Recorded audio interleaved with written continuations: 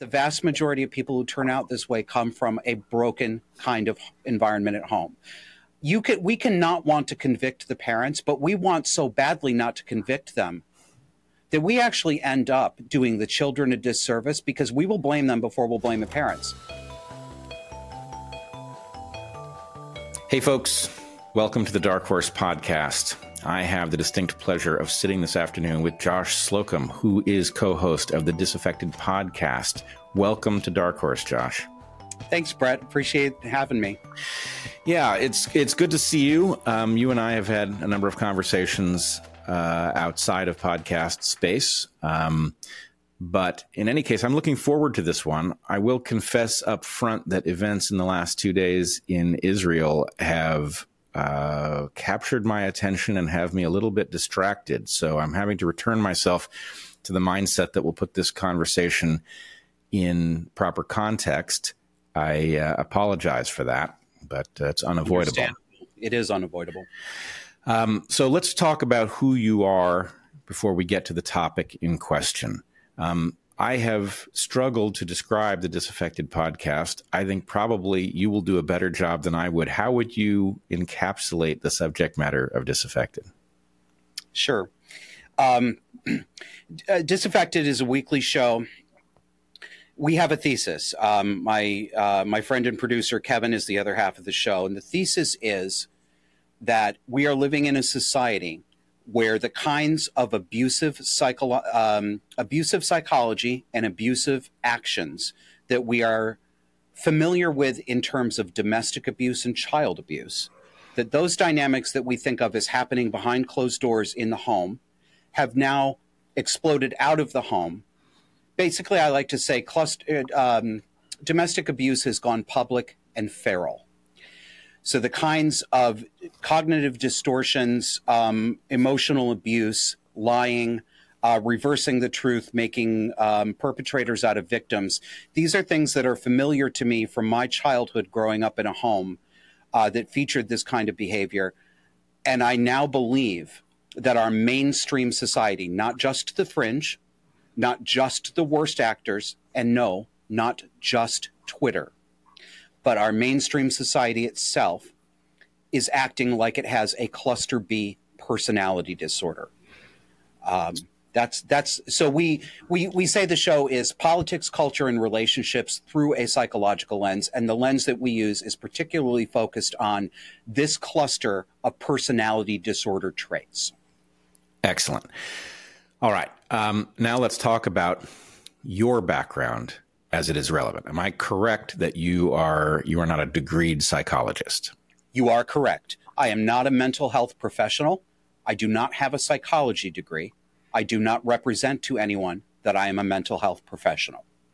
What I am is a very well-read layman, and a layman who has extensive personal, lifelong experience with this psychology in my home, and who also has worked around people with these traits and disorders, and now I actually consult with clients who are facing these difficulties in their personal and professional lives. So I don't like the term, I don't like the connotations that it has, but you know, if you'll bracket all that off and just give me a dispensation, I'm a child abuse survivor, right? And what I want to do is help people to understand, because I think that this does help people understand why we are living in the world we are living in and what woke actually is. Excellent. I will say the name of this podcast is obviously DarkHorse, and the intent when I started it was to talk to people who you wouldn't ordinarily imagine would have a great deal of expertise in an area, but had shown great promise through their behavior rather than advanced degrees and formal accolades. So anyway, you are a dark horse in the exact sense that I meant this when I named the podcast. In other words, frankly, the expert class has so embarrassed itself in the last several years that I think all of us should be looking for anybody whose insight in the world is actually predictive of things, and we should be ignoring things like formal degrees that often disguise pure foolishness. So I welcome your amateur status. Thank you. Our first sponsor for this episode is Paleo Valley. Paleo Valley makes a huge range of products, from supplements like fish roe and organ complex, grass-fed beef bone broth, and superfood bars. Everything we've tried from them has been terrific, including their golden milk, made with tons of turmeric. But we're going to talk today about beef sticks. The beef in these delicious snacks comes from small American-owned farms that practice rotational grazing. Paleo Valley's beef sticks are 100% grass-fed and finished, entirely organic, and naturally fermented. 100% grass-fed beef is more nutritious than grain-fed beef in many ways, including that it contains more calcium, magnesium, potassium, zinc, phosphorus, beta-carotene, and iron. It's also delicious. If you're thinking that Paleo Valley's beef sticks are like Slim Jims, you're wrong. For one thing, unlike Slim Jims, Paleo Valley beef sticks contain no mechanically separated chicken parts. For another, Paleo Valley's beef sticks are actually good for you. Ingredients hiding in most beef sticks and jerky include MSG, hormones, hydrogenated oils, and brominated vegetable oil, which, if you're wondering what that is, was first patented as a flame retardant. And now it's in a lot of food, but not if you buy Paleo Valley. Furthermore, unlike other meat snacks, Paleo Valley uses natural fermentation to preserve its beef sticks. This gives the beef sticks a long shelf life without the use of harmful acids and chemicals, and with the added benefit of contributing to a healthy gut. Paleo Valley beef sticks are also keto-friendly and make a great protein-rich snack to grab when you're on the go, like running out the door for a meeting, podcast, or going on a bike ride. Paleo Valley doesn't cut corners. They source only the highest quality ingredients and are passionate about human health, but also environmental restoration and animal welfare. And they're a family-owned company. Try Paleo Valley's beef sticks today. You'll be glad you did. Head over to paleovalley.com/darkhorse for 15% off your first order. Our second sponsor for this episode is MindBloom. MindBloom is the leader in at-home ketamine therapy, offering a combination of scientifically robust medicine with clinically guided support for people looking to improve their mental health and well-being. If you or someone you love is struggling with mental health issues, those issues may loom large in your life. There is no one-size-fits-all solution, but you know that you or your loved ones need something that will help achieve a real and lasting breakthrough. Maybe it's time for you to consider a guided ketamine therapy program from MindBloom. MindBloom could be your next and most successful chapter in improving your mental health and well-being. MindBloom connects patients to licensed psychiatric clinicians to help them achieve better outcomes with lower cost, greater convenience, and an artfully crafted experience. To begin, take MindBloom's online assessment and schedule a video consult with a licensed clinician to determine if MindBloom is right for you. If approved, you'll discuss your health history and goals for mental health treatment with your clinician to tailor your MindBloom regimen. MindBloom will send you a kit in the mail, complete with medicine, treatment materials, and tips for getting the most out of your experience. After only 4 sessions, 89% of MindBloom clients reported improvements in their symptoms of depression and anxiety. Reports one client on their site, quote, "MindBloom has enabled me to release the hold of negative thought patterns in my life." MindBloom has guided so many people into a better chapter of mental health and well-being. Right now, MindBloom is offering our listeners $100 off your first 6-session program when you sign up at mindbloom.com/darkhorse and use the code DARKHORSE at checkout. Go to mindbloom.com/darkhorse, promo code DARKHORSE for $100 off your first 6-session program today. That's mindbloom.com/darkhorse, promo code DARKHORSE. So let's figure out how to broach this subject. And let us also say that this is an interesting moment to be talking about the possibility that cluster B pathologies have broken into a larger scale and may be dominating something in our political and sociocultural landscape, because, of course, that idea has now emerged under some other names. I have seen Michael Schellenberger talk about this, and I believe Michael Schellenberger references your work in his presentation. Is that correct? Yeah. He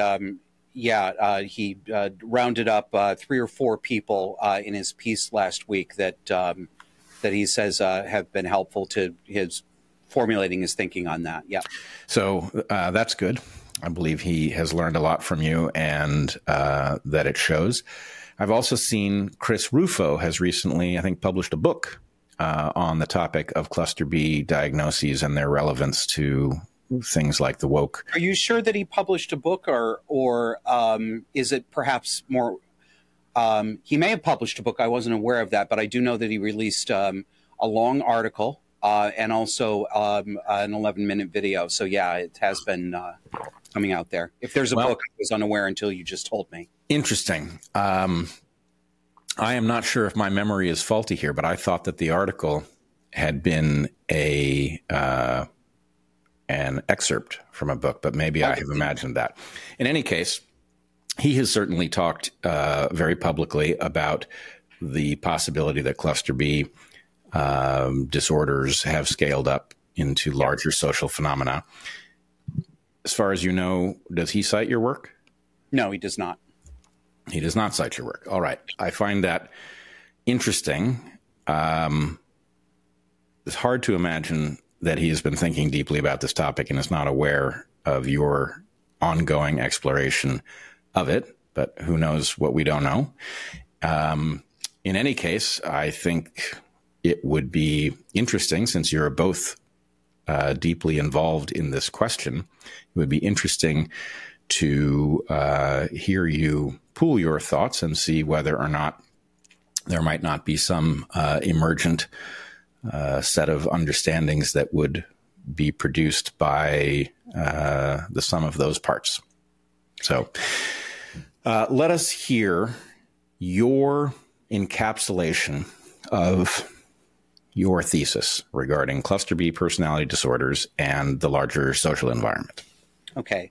So I don't know your audience's level of familiarity with the topic, but I would assume that there are plenty out there for whom this will be new terminology. Yeah. So let's just start with what is cluster B? Good. Okay. So I like to start actually with what are personality disorders. I think that's a foundational concept I think people need to be able to grasp to think carefully about this. Personality disorders are a kind, you can think of them as a kind of mental illness, but they are not the kind of mental illness that phrase mental illness probably evokes in people who are listening right now.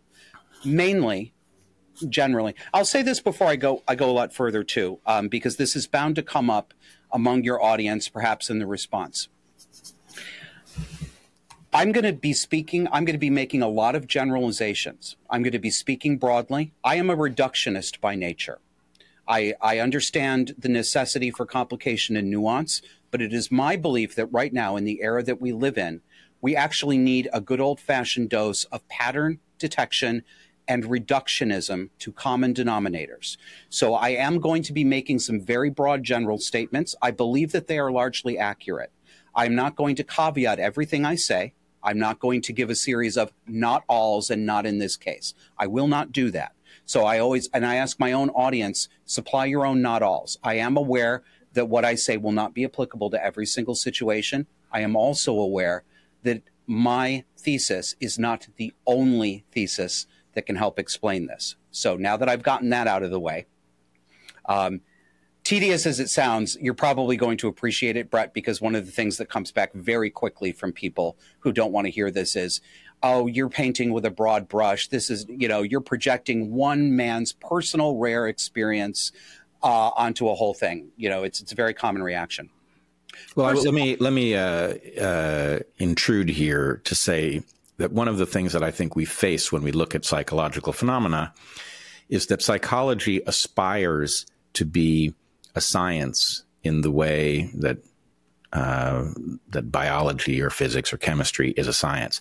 And it has a problem, which is that not only is it a complex system, which it shares with biology more generally, but it is a complex system built of information and information processors in the mind. These are things we understand very poorly. And so what psychology is left with is the recognition of patterns of phenomena. That is not the same thing as comprehending the underlying mechanisms. And so we have to treat psychology very differently than we treat other disciplines, because instead of being able to point, for example, to an enzyme that accomplishes a particular reduction in activation energy for a particular set of reactants, what we have instead are checklists where oftentimes we'll say this disorder is present if 9 of the following 12 conditions are there. That is not a precise landscape. We may be talking about multiple phenomena which are combined in one basket. And so in any case, your need to generalize is clear. Your need to imply caveats for everything should be assumed. Anybody who is speaking carefully and rigorously in this landscape is either going to be so dogged by the requirement to say not all and all else being equal in front of every sentence. Or it just has to be assumed. So anyway, I know why you're there. I will say one slight bit of pushback on the issue of reductionism. Reductionism is one fantastic side of a two-sided coin. The other side is synthesis. Synthesis is my stock and trade. And so in any case, I do believe that the requirement for proper reductionism is present, but the need to then build those reductive elements into a synthetic whole that makes some kind of sense is equally important. Agreed. And I believe that you do that as well. So I don't want you to corner yourself as a reductionist when in fact I think you're involved in both of these processes. Thank you. That's not a perspective I get very often. Usually one does feel defensive when talking about this. Sure. It's unpopular. So personality disorders. So if we think of them as a kind of mental illness, they're not the kind of mental illness that your audience just thought of when I used that phrase. What most people think of are things like depression, even chronic major depression, chronic pathological levels of anxiety that we might describe as generalized anxiety disorder or panic disorder. It's not schizophrenia, where a person is actually out of touch with reality. We're not talking about that. That's not the people I'm talking about. So they're not classic mental illnesses. And again, I ask people to understand that this is general, and there are overlaps, and there are cases where things can look like other things. But we tend to think of personality disorders are what they say they are. They are disorders of personality. Yes, it is personal. Yes, it is talking about the who, the you, who you are. It's very personal. This is why it's hard for people sometimes to accept hearing it, because I can't say, oh, no, this isn't a personal criticism. It is. This is about who you are as a person. And what I mean by that is they are long-standing, deeply, deeply ingrained patterns of mentation, emotional processing, and behavior to yourself and to other people. Deeply ingrained pathological states. Now, hold on. I have to. I now see what my role is going to be here. I'm going to have to translate this into evolutionary terms, and you should just know I have a principle that I live by, which is that all true narratives must reconcile.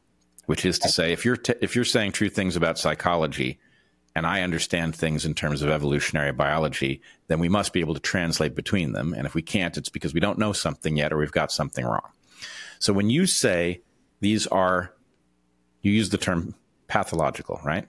Yes. When you say that these are pathological disorders, do you mean to imply that the person exhibiting them necessarily comes out behind as a result of the presence of these disorders? Define behind.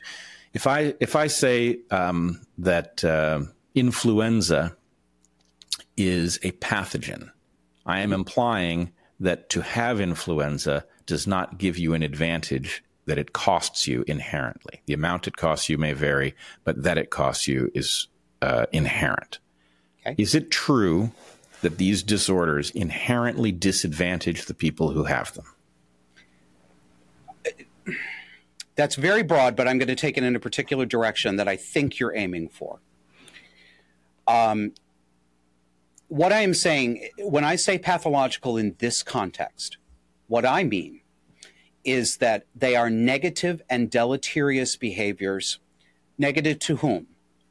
Well, negative to other people. My orientation to this, I'm going to disclose my priors to everybody. I'm going to tell you what all my biases are and all my prior assumptions. Okay, my bias is to those who are affected and harmed by this. I do not have warm and sympathetic feelings to those with cluster B personality disorders. I will not pretend that I do. I am concerned because I believe we're living in a society right now where destructive and hateful kinds of behaviors and emotional manipulations are considered normal, and the people against whom they are directed are not listened to. We tend to think, like, for example, we say, well, somebody suffers from narcissistic personality disorder. It's built into the very way we talk about this. My response to that would be, yeah, do you know who suffers from narcissistic personality disorder? His wife, their children, right? I'm not concerned here primarily. I do not have a therapeutic interest personally myself in most of the people who I believe have these disorders. I'm on the side of their victims, and I don't want to over-egg that too. I realize that that is also an emotionally charged term. So wait, hold on. I think we've just got something really important here. Okay, this was a paradox I've wondered about coming into this conversation. I now think I know the answer to it. Okay. These are pathologies inherently, but in order to understand that they are pathologies in the same sense that influenza is a pathology, yeah, we have to understand that the correct unit to be evaluating the consequence over is not the individual. Correct. That the individual may well come out ahead, but to Correct. the extent that their slice of pie grows as a result of their pathology at a cost to Correct. the entire size of the pie, that they are draining those around them in order to embolden or enrich themselves, that is the nature of the pathology. You see it clearly is pathological if you look at, the family or the lineage or whatever it is that has had its wealth burned up by this pattern. Yes. So you will end up, like when you're saying, does this give you an advantage? I mean, I don't know the answer to this, but I turn these models over in my mind constantly. I'm always thinking about this. I have questions, for example, about can psychopathy, which is, and we'll get to that. I'm going to give them a quick overview of the cluster B disorders. But I can imagine a plausible world in which you might find, if you looked at the data, that having a psychopathic orientation to the world in certain contexts gave you a reproductive fitness advantage. Not necessarily constantly over all millennia and all time, but certainly perhaps within certain contexts and historical epochs. That's a bigger question. We can't answer that whole question here. But no, it's not the case that everybody with these disorders ends up losing out and never has any power. They often, not all of them, some of them do, but very often they rise to positions of extraordinary power above the average person, and they become wealthy and successful, and they go undetected. So it is sometimes an advantage to the individual. Yeah, and we have a bias in our understanding of this, even a bias that I know extends into the psychological literature on the topic, because we tend to discover the sociopathy or psychopathy of those who aren't especially great at it. Yes. The ones who get caught. Yes. And the ones who succeed brilliantly and manage to evade detection may not read as sociopaths. And therefore, when we study sociopaths, we go and look at the cases of basically failed sociopaths. And it's too easy to conclude, oh, these are badly wired people, rather than these are people wired selfishly who drain those around them. And that's why they did well. Yes, correct. So what are the cluster B personality disorders, and what does the term cluster B mean? This is an American diagnostic schema from the Diagnostic and Statistical Manual of Mental Disorders. There are three clusters of personality disorders. And again, personality disorders are not just a passing cloud. It's not depression that affects your friend some days, but then when she comes out of it, there's a normal range temperament person underneath there. right? That's how it's not like that. This is who the person is all the time across domains. Not necessarily exactly the same, but this is a pervasive pattern. This is a higher level, okay? This is a higher level stuff we're dealing with here. More dangerous, less treatable. Often, most often, not very treatable at all. So what are they? There's clusters A, B, and C. I'm concerned only with cluster B. This cluster is called the dramatic and erratic personality disorders. It includes ostensibly 4. And I say ostensibly, I'll come back to why I say that. They are borderline personality disorder. That does not mean somebody who's only on the border and isn't really there. It's a full personality disorder. It is severe by definition. My understanding is that the term borderline refers to the fact that the condition is between 2 other conditions, not that it is borderline pathological. Correct. It refers to people who straddle the line between neurosis and psychosis. Neurosis is negative emotionality, rumination, depression, obsession, anxiety. All humans have a level of neurosis, all of us, right? Normal range people and personality disordered people. Psychosis, its base term, it doesn't mean violent killer. People, that's the colloquial misunderstanding. Psychosis means you are actually disconnected from reality. And it doesn't necessarily mean that you are hearing voices, although that is one form of psychosis. It could mean that you have an incredibly elaborate Baroque fantasy of persecution that people might think of in terms of paranoid traits.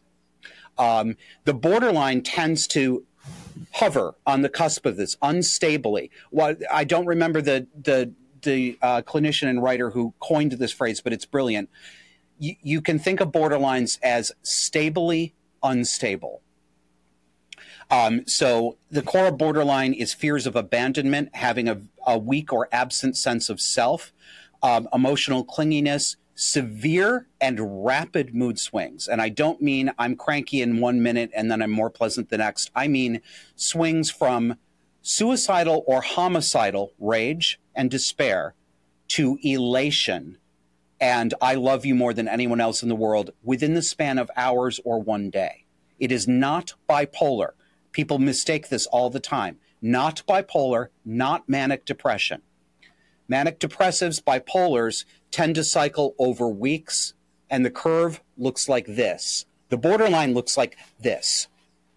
Okay? So if it's minutes, hours, or days, you don't have a bipolar friend. You probably have a borderline friend. So for those of you, for those of the audience who are only listening and not watching, what you've just done with your hands is you've said that a manic depressive, a bipolar person, I hope I'm using those terms correctly as synonyms, has like an S curve pattern over the course of weeks. They may be debilitated 1 week, and 3 weeks later they may be elated and highly productive.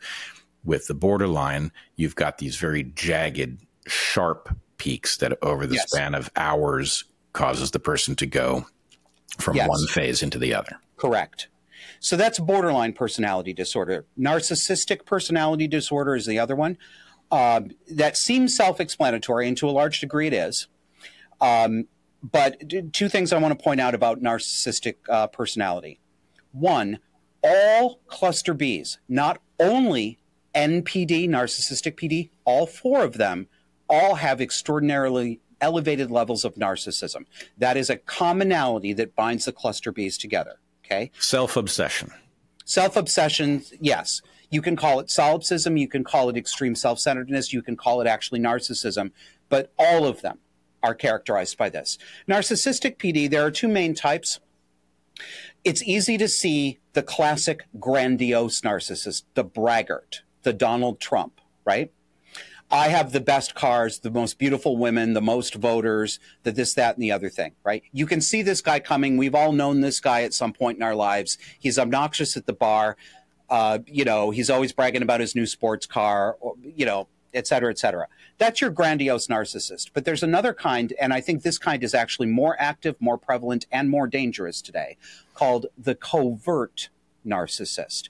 They don't have the same affect. They don't walk in chest first and say, I'm the biggest jock, da da da da da. Instead, they present falsely as victims. They present themselves as extraordinarily caring, deeply empathetic and compassionate people, much more than you, much more than her. I'm the most compassionate. I care more about them.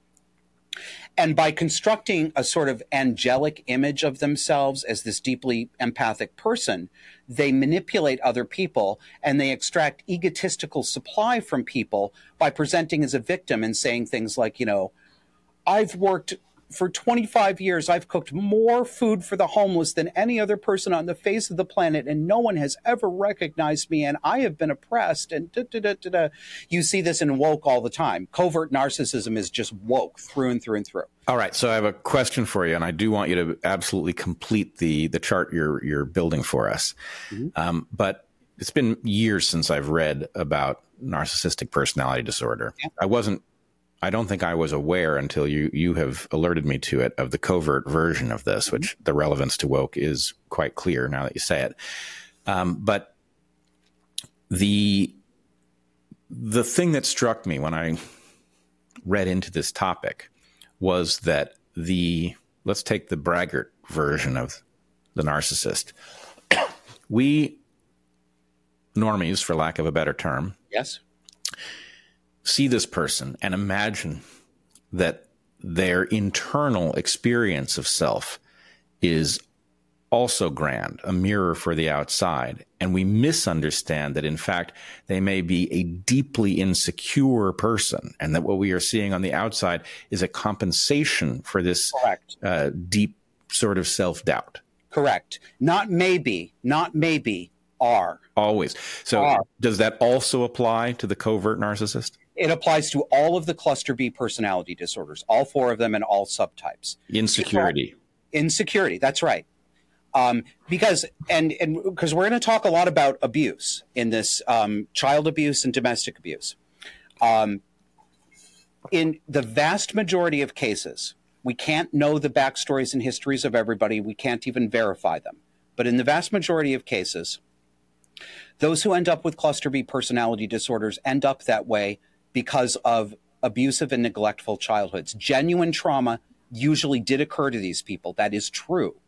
They didn't just pop out of the womb this way. Yes, we all have different levels of hardwired inclinations, vulnerabilities, and strengths. Some of us are more highly strung than others and would be regardless of how our childhood was. Some of us are more stable. This is true.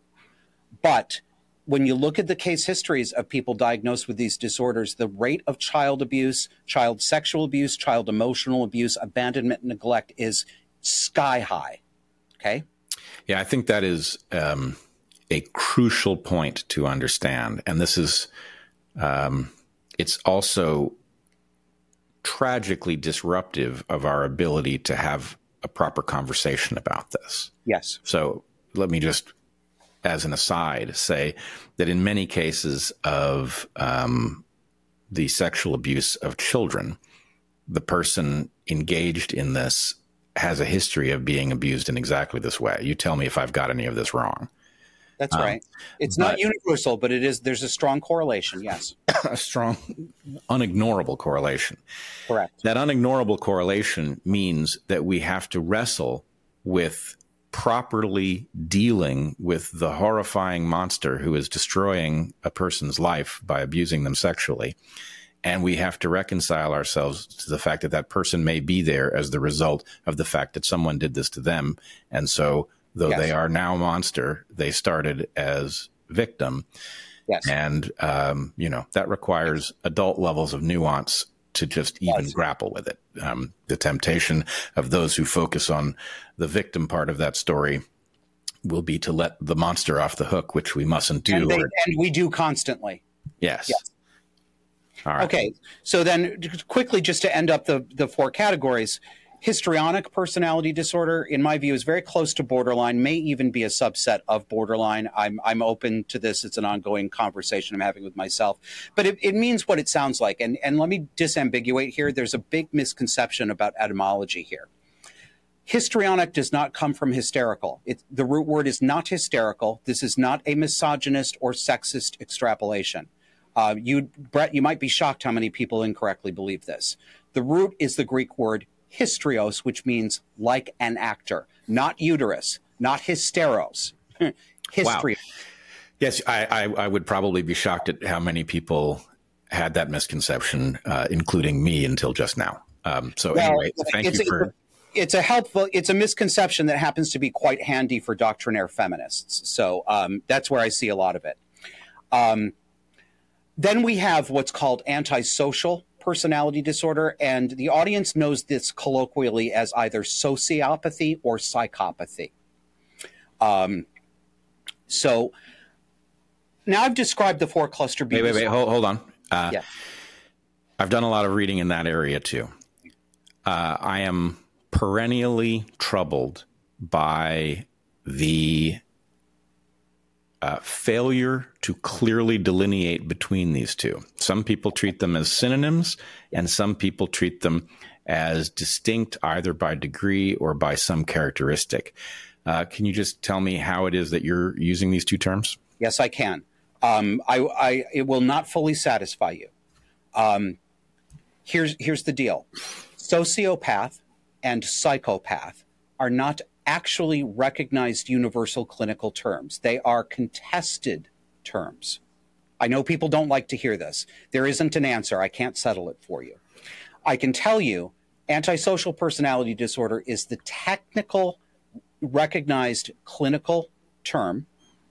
Sociopath and psychopath are used colloquially.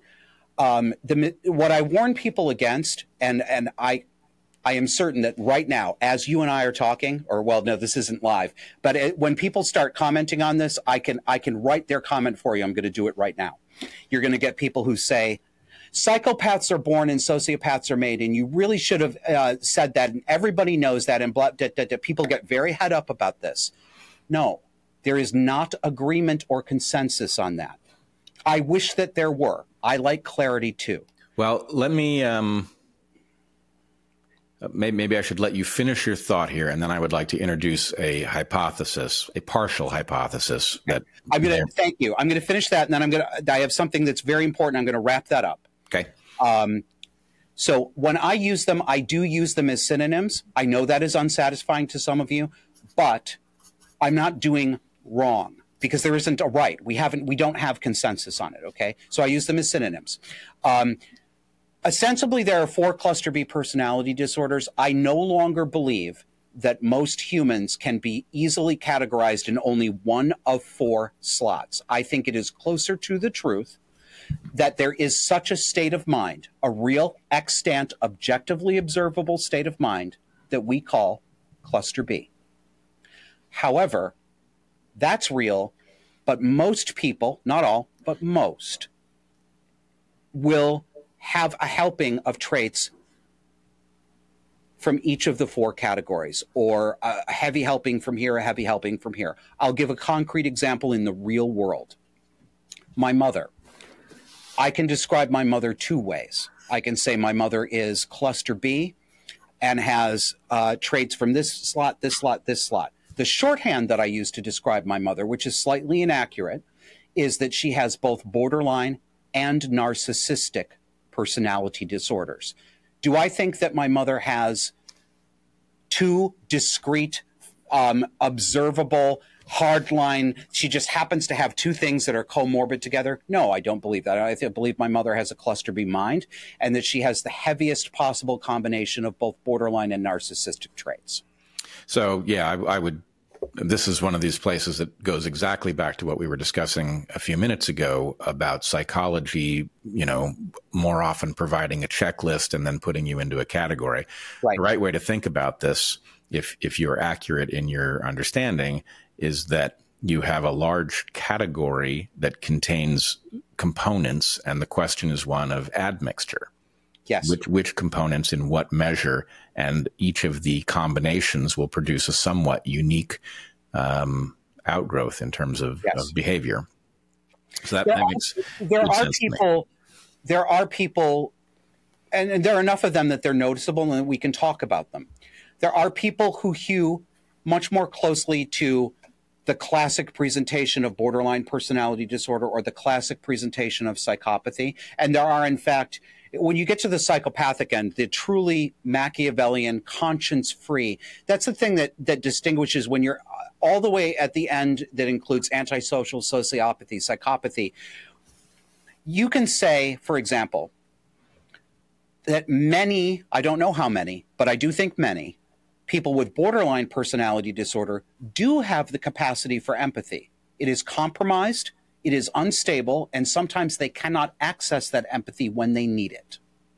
That's borderline. When you get down to sociopathy and psychopathy, these are people who don't have any damned empathy. It's not that they can't access it, it's that it does not exist. They don't care about you at all. Okay.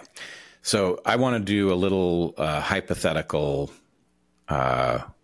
potential cleanup of that concept based on what I know. And in this context, you are very definitely the expert, and I am a rank amateur by comparison. But what has always troubled me, so first of all, let me just say on the distinction between psychopathy and sociopathy, following what I think was the description, I believe, of Robert Hare. Do I have the person right? Yeah, you do.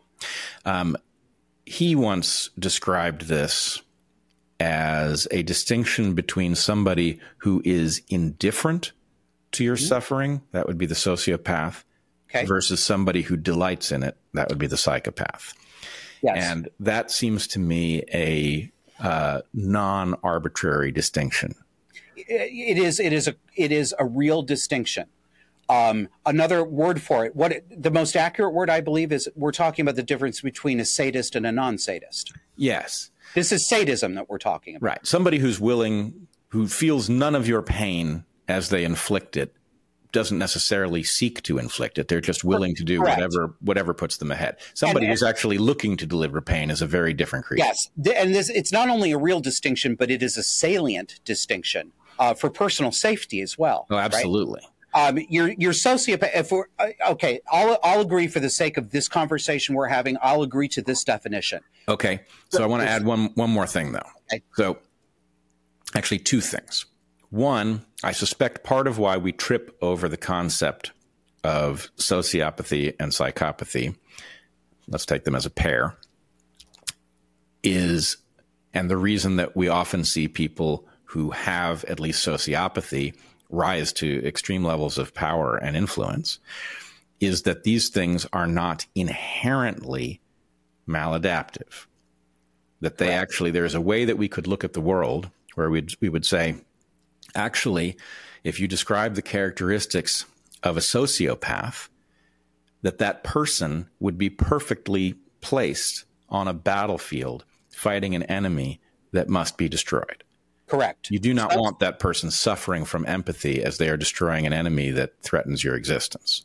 Exactly right. So you would imagine that a society might have a mechanism for producing a certain number of sociopaths so that it can be made safe. Or at least accommodating them. Right. So my thought is sociopaths would make sense if they were pointed outwards in a prior world. I don't want to live in that world. I think we have an alternative to it. But in a prior world where lineages destroyed other lineages, having sociopaths who face outwards and can do what needs to be done to keep the population safe makes perfect adaptive sense. It doesn't strike me as pathological. And what we have that is pathological is that this pattern is now deployed arbitrarily so that people are going after their own population with the same toolkit. Yep. And that is very destructive. But then this leads to this next question.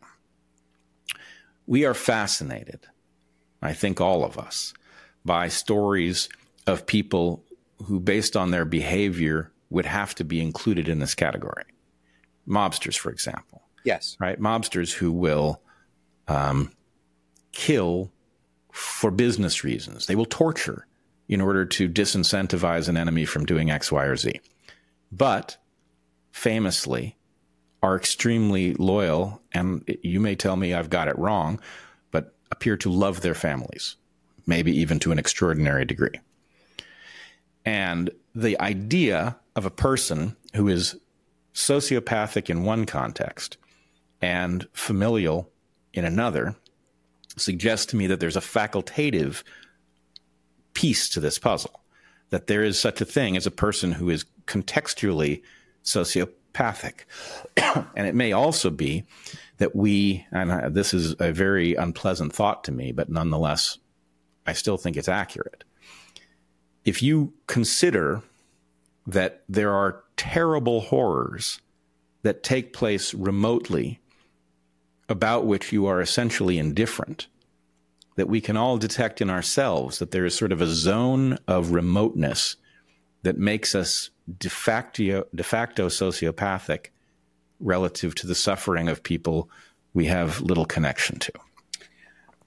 I absolutely understand what you're saying. To the second part, I would say respectfully, I think that drags the concept out so far that it may lose actual functional meaning. Got it. I don't think that can properly be called sociopathic. Yeah, I don't think it is sociopathic. I think it's normal. And the problem is that go ahead. I'm also going to challenge you on the mobster. I'm not saying that I know that I'm right. I suspect that I am. I can be argued into a different position. But I suspect that may be a romantic falsehood. You have posited the existence of a kind of person who is fully sociopathic when it comes to business, but then is a loving family man at home. That guy doesn't exist, Brett. That's not real. That is one possibility I have been wondering about, because the stories that we are so fascinated by are dramatizations. Yeah, they're Hollywood. Right. So there's a question about whether or not we in the audience are being, whether these are effectively like some kind of genre in which the possibility of such a monster who walks amongst us and behaves normally with respect to their family is that much more terrifying than somebody who's simply broken. That may be. And again, nothing is 100%, and I will change my mind if evidence comes along to contradict it. But I'm going to stake a position here. I don't believe that character exists. I don't believe that type of human exists. I think it's nonsense. That is largely Hollywood and largely here, you think of it this way. I don't mean to say you're full of nonsense, Brett. No. You're doing exactly what you should do. And I love the idea that the way to resolve this puzzle is to recognize that there's no evidence of such a person. I don't know if there is evidence, but I don't believe there is. And frankly, it doesn't make epistemological sense when you walk through it, when you step through it in your mind. It simply it falls apart. It doesn't hang together. We say, for example, I had a conversation with my therapist about something similar a couple years ago. As you can imagine, we spent a lot of time talking about how people's minds work. My family is shot through with cluster B personality disorders. I'm a typical outcome of such a family. So this is warp and woof of our conversation. And I said to him one day, therapist, what are we to make of the claims that we often hear? And we often hear these claims in true crime, which is a genre I like very much. I am fascinated by dark psychology, absolutely, admitted. But we often hear these claims that, so-and-so who ended up being a murderer grew up in a perfectly normal middle-class home with loving parents. We hear this all the bloody time. We have no good reason to take that on faith. Yet we do. We take it on faith all the time. But we don't have any good reason to take it on faith because it goes against everything that we do actually know. And there's a lot we don't. But we know an awful lot about childhood development in some ways. And it simply is not true that there's that. Well, so I said to my therapist, what do we make of these claims where we've got a woman who clearly has borderline personality disorder and probably secondary psychopathic states that she gets into, even if she's not a global psychopath every day, 24 hours a day. And we're, she came from a loving household and this, that. And my therapist said to me two things. Number one, are self-reports always reliable? Do we believe everything that everyone says about their childhood and we believe that that is the most accurate rendition? Of course, that it isn't. Our self-reports can be unreliable. We also are fighting. I believe that this is a fairy story that we normal people tell ourselves so that we don't have to face the real world. We don't want it to be real that there are wicked and actually evil parents. That is so disturbing to us, and we can see why it's disturbing.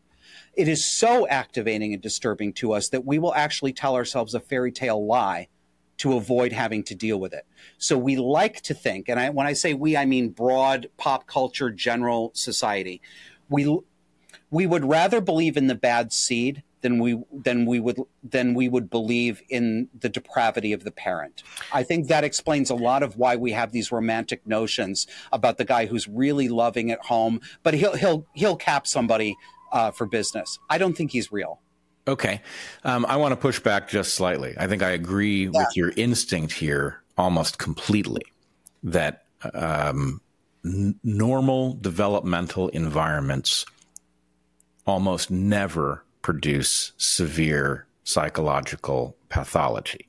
Correct. That said, I believe that there are causes, disruptions that can occur that are not about a failure of parenting. I believe that as well. Traumatic brain injury is one example. Right. Traumatic brain injury, toxins. There are various things that can disrupt development, correct, which would leave good parents with an offspring who had been wrecked yes, by one of these patterns.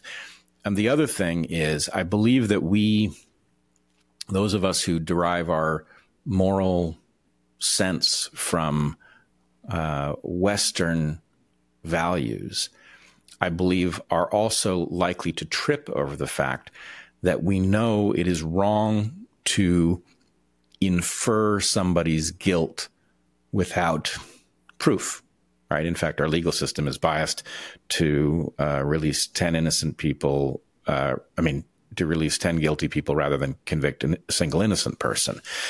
So when it is that what we've got is somebody is behaving destructively, it's not a perfectly solid case that their parenting must have been broken.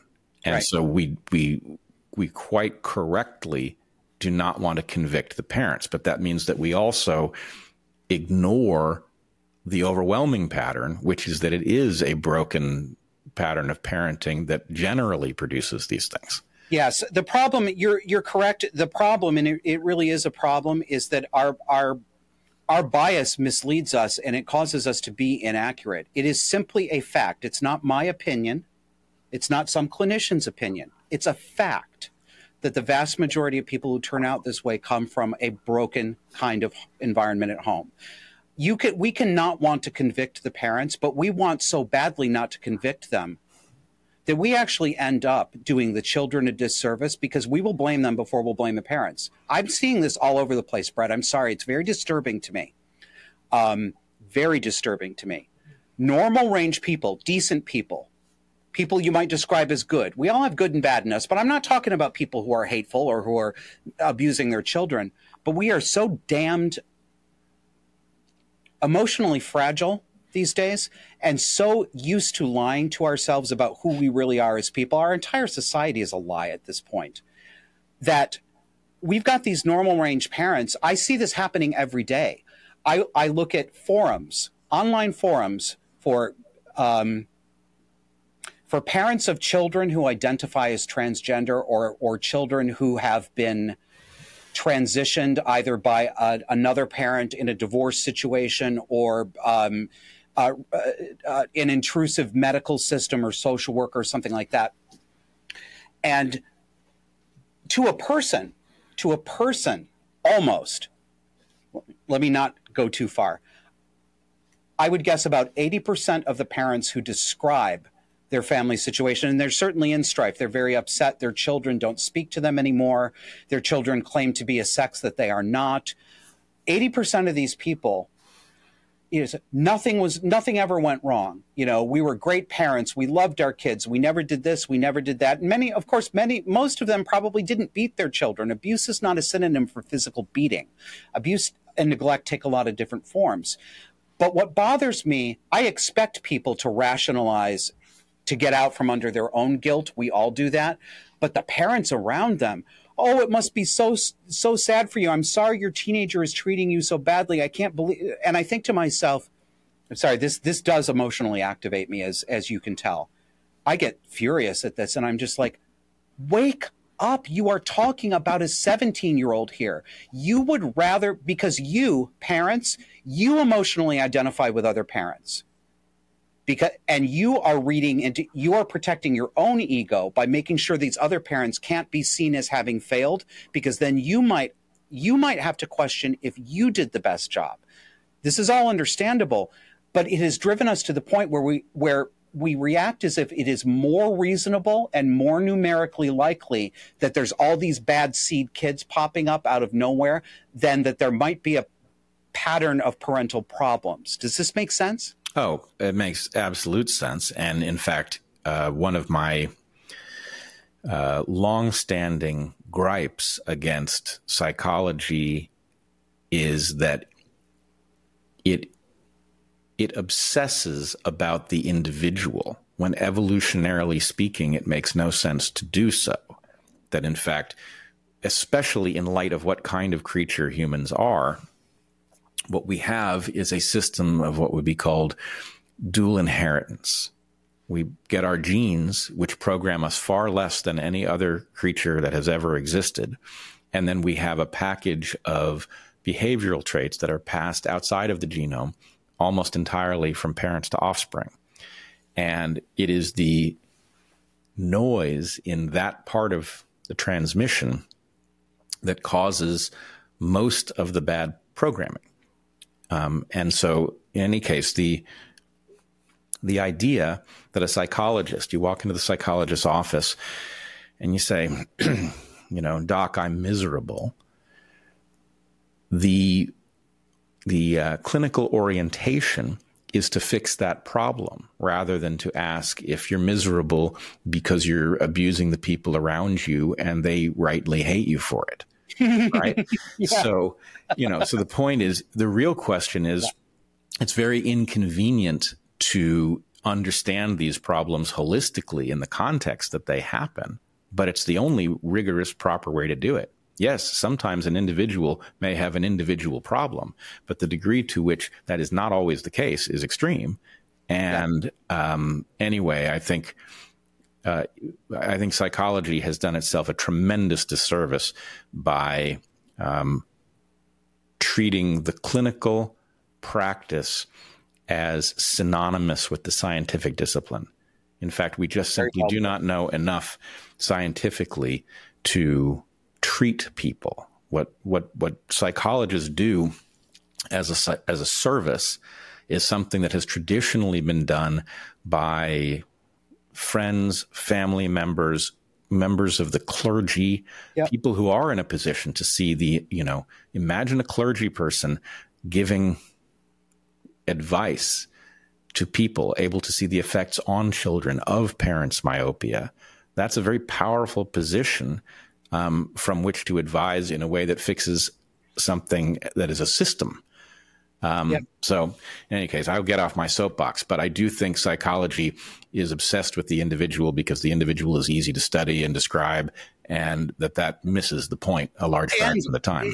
I think you're right. And you're right fractally, because it goes deeper and more detailed too. Psychology is not only obsessed with the individual to the exclusion of the family or social system in which good therapy, good psychological practice takes this into account. I know that exists because I am now experiencing it in my 5-year therapeutic relationship, but it is numerically rare these days. Psychology has significantly declined.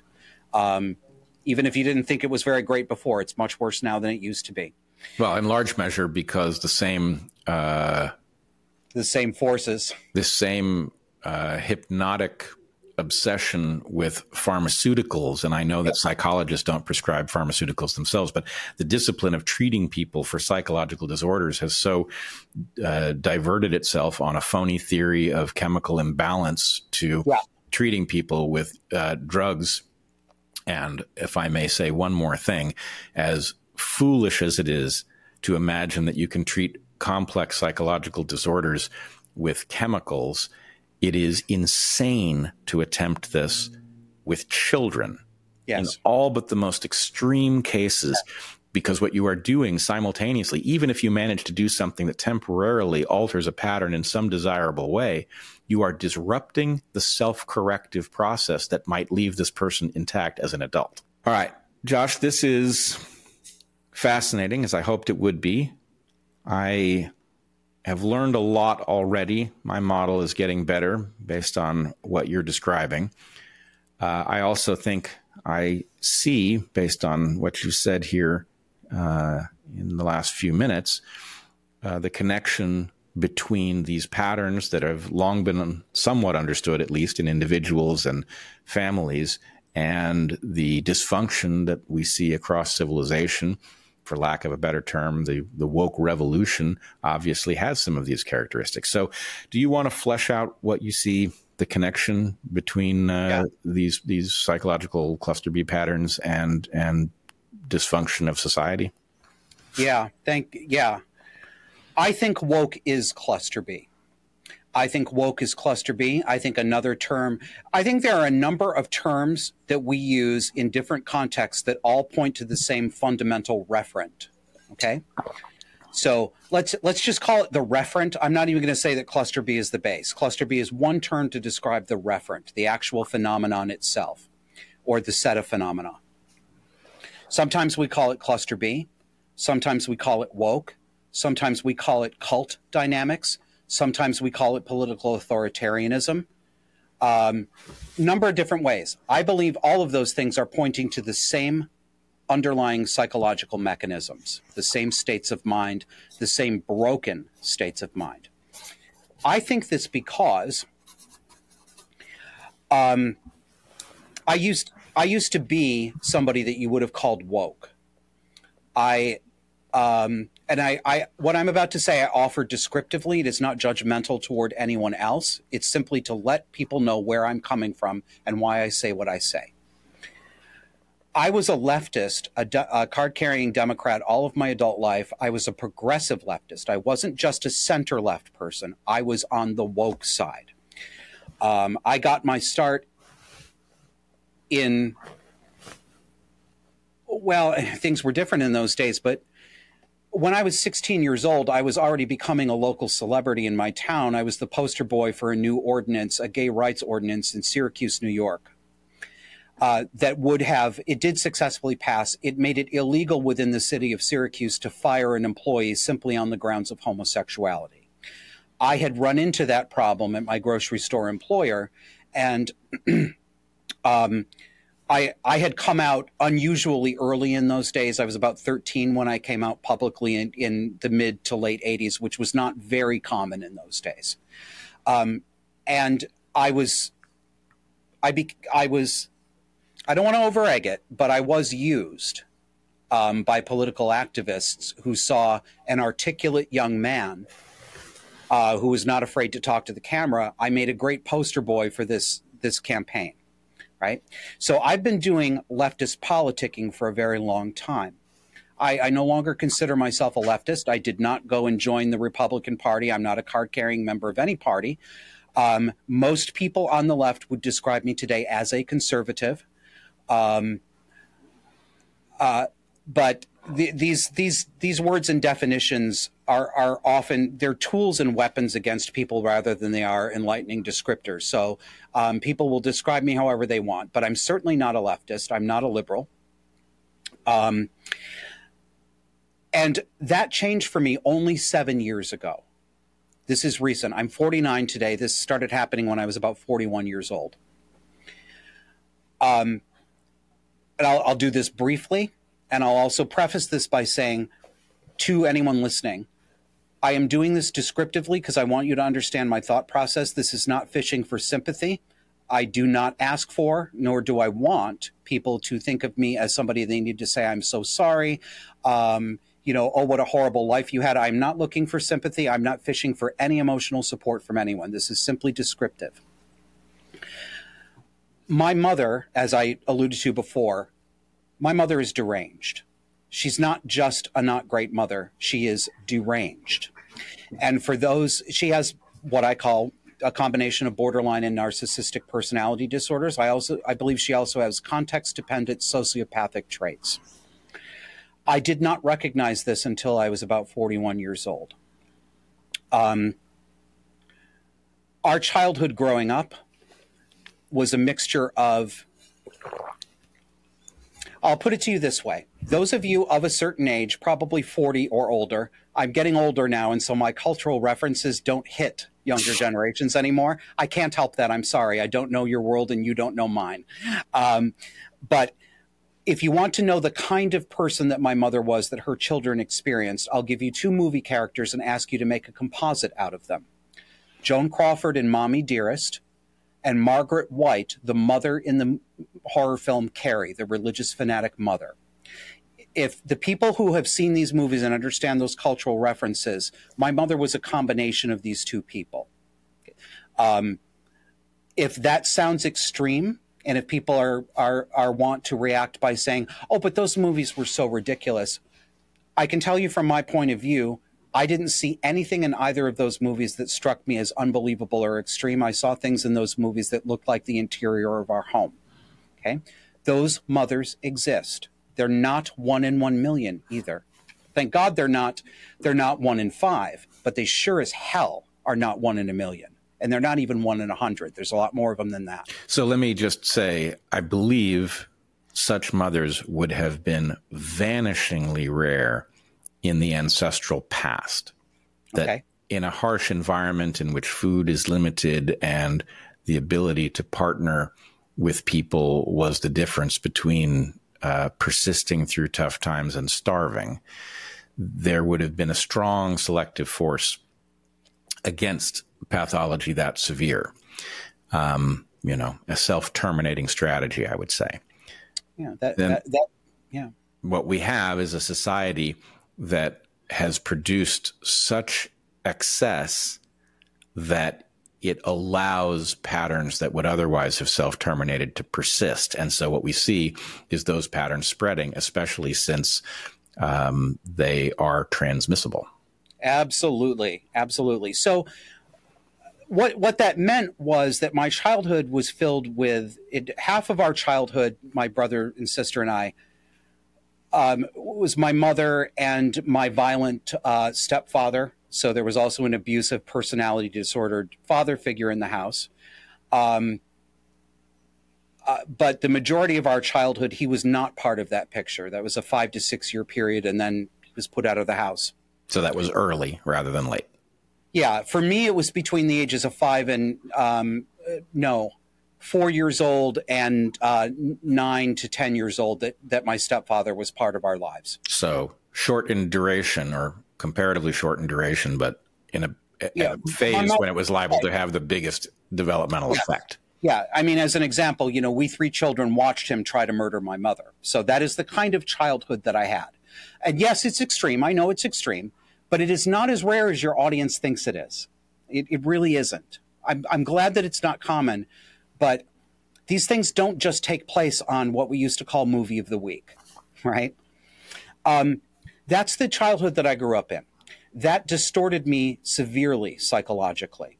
I am a typical outcome of that childhood. There's nothing unusual about the person that I became. I have struggled with major clinical depression. I've been diagnosed with panic disorder, major clinical depression, obsessive compulsive disorder, Tourette's-like tic symptoms. I spent 22 years as a severe alcoholic and self-destructive. I'm not an alcoholic anymore. I am common. I am a typical run-of-the-mill outcome of that kind of childhood. I didn't know what was wrong with my family until I was 41 years old, and after an extended period of not living physically close to my mother and that part of the family, I brought her back into my life. I bought a house for her to live in as she retired and got older. I made a series of very bad mistakes, and within 2 years, all of the insanity of my childhood was now back in my face in my 40s and in bright living color. And I had told myself a fairy story that if I could solve my mother's chronic poverty and my mother's chronic need to feel safe and protected, if I could do that, if I could give her this affordable place to live and solve that problem, then she'd become the calm and nurturing person that she really was underneath.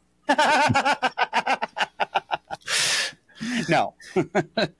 So just to fill that in for people for whom this is a new topic, you're laughing now because that is a implausible thought, psychologically speaking, yes, given the nature of these disorders. Yes, correct. They don't get better for the most part. It was such a crisis at 41 that I had what we colloquially call a nervous breakdown.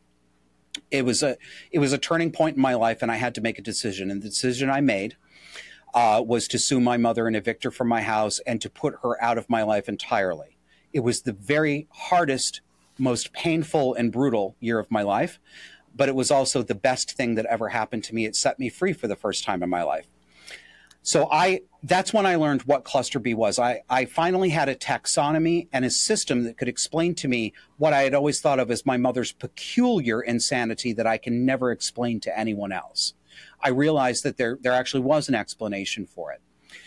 But very quickly after coming to that realization and deciding that I would no longer have that as part of my domestic life, I looked around and I said, good God Almighty, this is happening in the world around me. And not only is it happening in the world around me, it's my friends, it's my political tribe, it's the people that I've been hanging around with. I have surrounded myself with people who are acting out a version of my childhood. It rocked me, Brett, to my core. It destabilized everything I thought was true about the world. Over 7 years, that led me to my current view that cluster B style emotion, cluster B style psychology, and victim games that I knew well from home have become normalized and are woke. This is woke. The screaming people out on the street. We remember this from 2016 during the Donald Trump election. Now, I did say, I remind everyone, I already did stipulate that I believe that Donald Trump is himself a clinical narcissist. So, even if some of you in the audience are emotionally reacting to me right now because you may not like that I'm saying some very not nice things about lots of left stuff, I also recognize the problem on the other side too. But the reaction we had to that, the reaction I had to it, Brett, here, I'll tell you what I did election night 2016. I stayed up all night crying that Donald Trump was elected, crying that this horrible man was going to, yes, it's embarrassing. Of course, it's histrionic. It was an absolutely emotionally histrionic reaction, and it was not an intellectual reaction. I was still stuck. This was just the beginning of my coming out of who I was as a person back then. But you saw this. You saw people on the street literally screaming at the top of their lungs in genuine emotional distress, toddler level emotional distress. That's extreme, but that's an example. Histrionic or borderline personality style behavior, inability to regulate emotions, exaggerated emotions. And then I began to see that all of these people that, I went to Sarah Lawrence College. I was a card-carrying liberal, decolonized this, white people are terrible, men are all misogynist. This was me, right? I regurgitated this bile most of my life. It's clear to me now that this is a case of reversal. It's a case of narcissistic reversal. If you want to point to the one trait, the one characteristic that almost always indicates at least cluster B style thinking, even if we're not to say that this person has a disorder, reversing the truth is the key. Black is white, bitter is sweet, good is bad, ugly is beautiful. That's woke. Woke has reversed everything. So we have organizations like BLM that claim to be full of victims of racism who are actually abusive and very obviously, some of them psychopathic. They're burning buildings down, right? Endangering the lives of people, burning down government. Unabashedly racist. unabashedly racist, but they project it onto other people. They say, you are doing this to me. You, the white man, are doing this to me. You, the white woman, are doing this to me. Trans is the same thing. It is now abuse. We are actually normal people who show up on shows like Good Morning America and ABC Nightly News and the New York Times and MSNBC.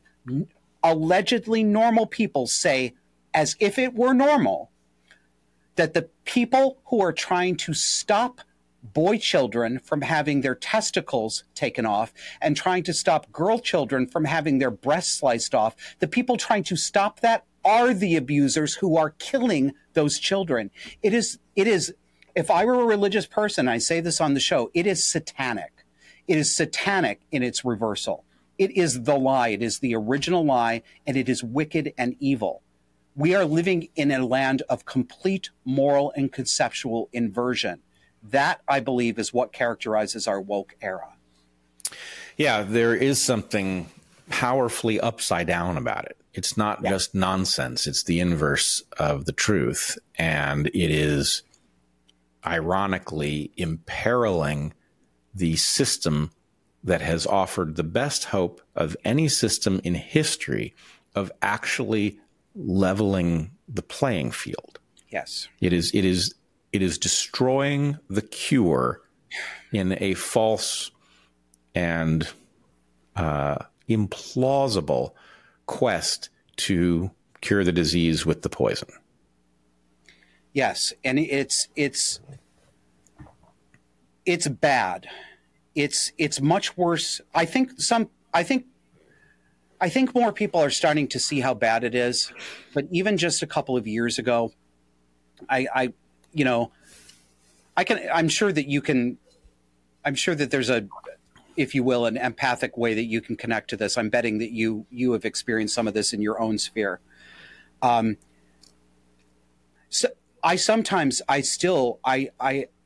it's like for a moment I forget that the world is what it is, and I forget, and I think that it's the normal world that I used to think existed, and I'm shocked awake, and I say, oh my, this is really happening.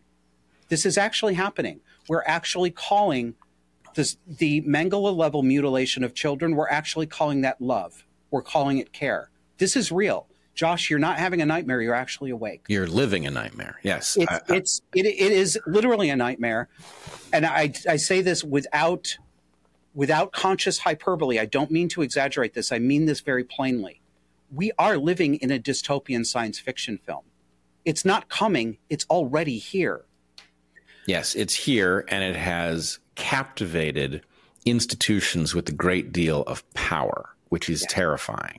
Now, I do believe that something tactical on what I call the blue team has come to understand that as much as it wished to suppress discussion of this pathology, it has failed for the same reason that it failed to enforce its orthodoxy through the mainstream media, because we found places to discuss this that were not under its control. And as much as it tried to stamp them out, it failed. In this case... Still trying. Oh, still trying. And with respect to the woke nonsense, it is also still trying.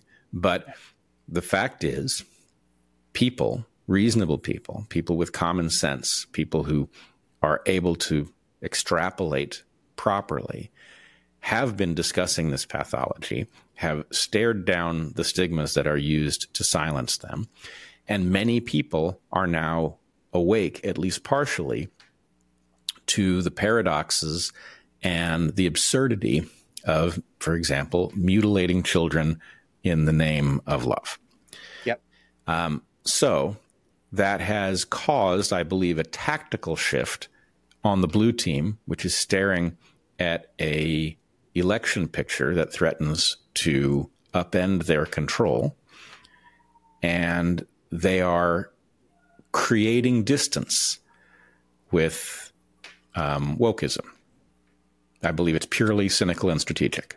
Okay. And in fact, one thing that I have faced, which viewers of DarkHorse will recognize, is that those on the blue team who are attempting to distance themselves from woke for electoral reasons have a problem, which is that there are people like Heather and me who have been trying to call attention to this horror, who are on the left.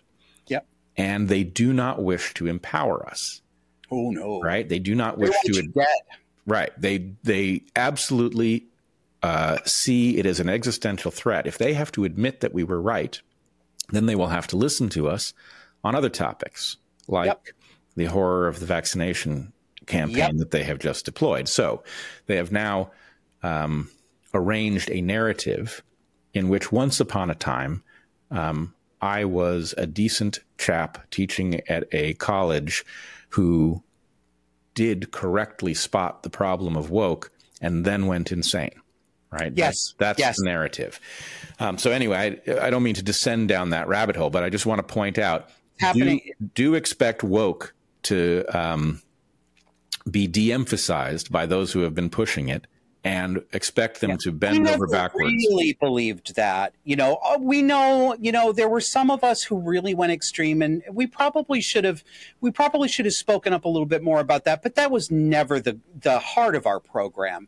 And, with all due respect to people like Heather Hying and Brett, while they had a point in the beginning, they didn't stay on the side of sanity. And what we need right now, what we all need right now, is just to really calmly just understand that there's truth on both sides. Yeah, I know. I can write the whole goddamn thing. Yep. Yeah. It's happening every single day. I mean, look, of course, everybody knows. I know this. I mean, I didn't know who you were. The first time I heard your name and saw your face was in documentaries about the Evergreen fiasco that threw you and Heather out.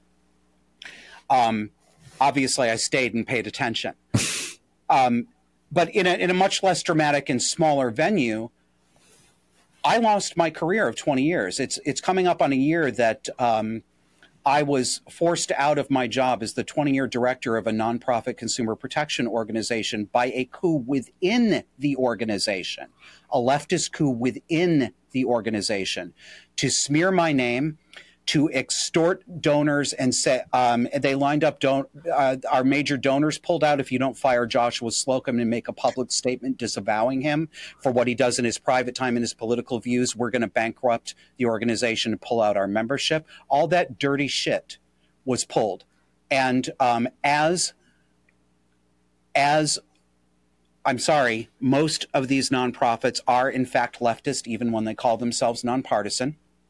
As leftist organizations do, they left me to hang out to dry. So yes, I did actually resign rather than being fired. But had I not resigned, I would have been fired 3 days later, and I would have had no leverage at all. So let's fill, assuming you're willing, let's fill that in a little bit so people understand what you had dedicated your life to, that you were tossed out for political incorrectness.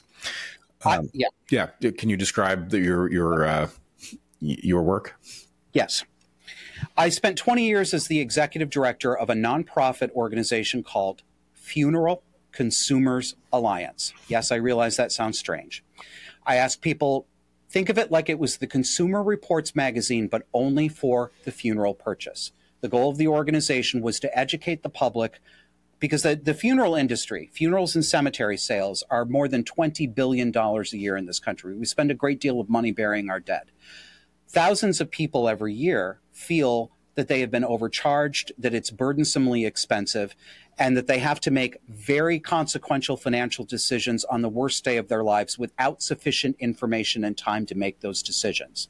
So FCA's goal was to give people factual information about their legal rights, factual information so they could evaluate the economic value of what they were asking for so that they could shop around. And we also lobbied on behalf of consumers for regulations that would better protect the public from predatory sales practices. So you were working to protect the public from an industry that takes advantage of people's grief, that financially takes advantage of people's grief. And even in that context, you were effectively thrown out because of political differences that had nothing to do with this. Correct. I started with Kevin, the other half of Disaffected. This show was his idea. This is his baby.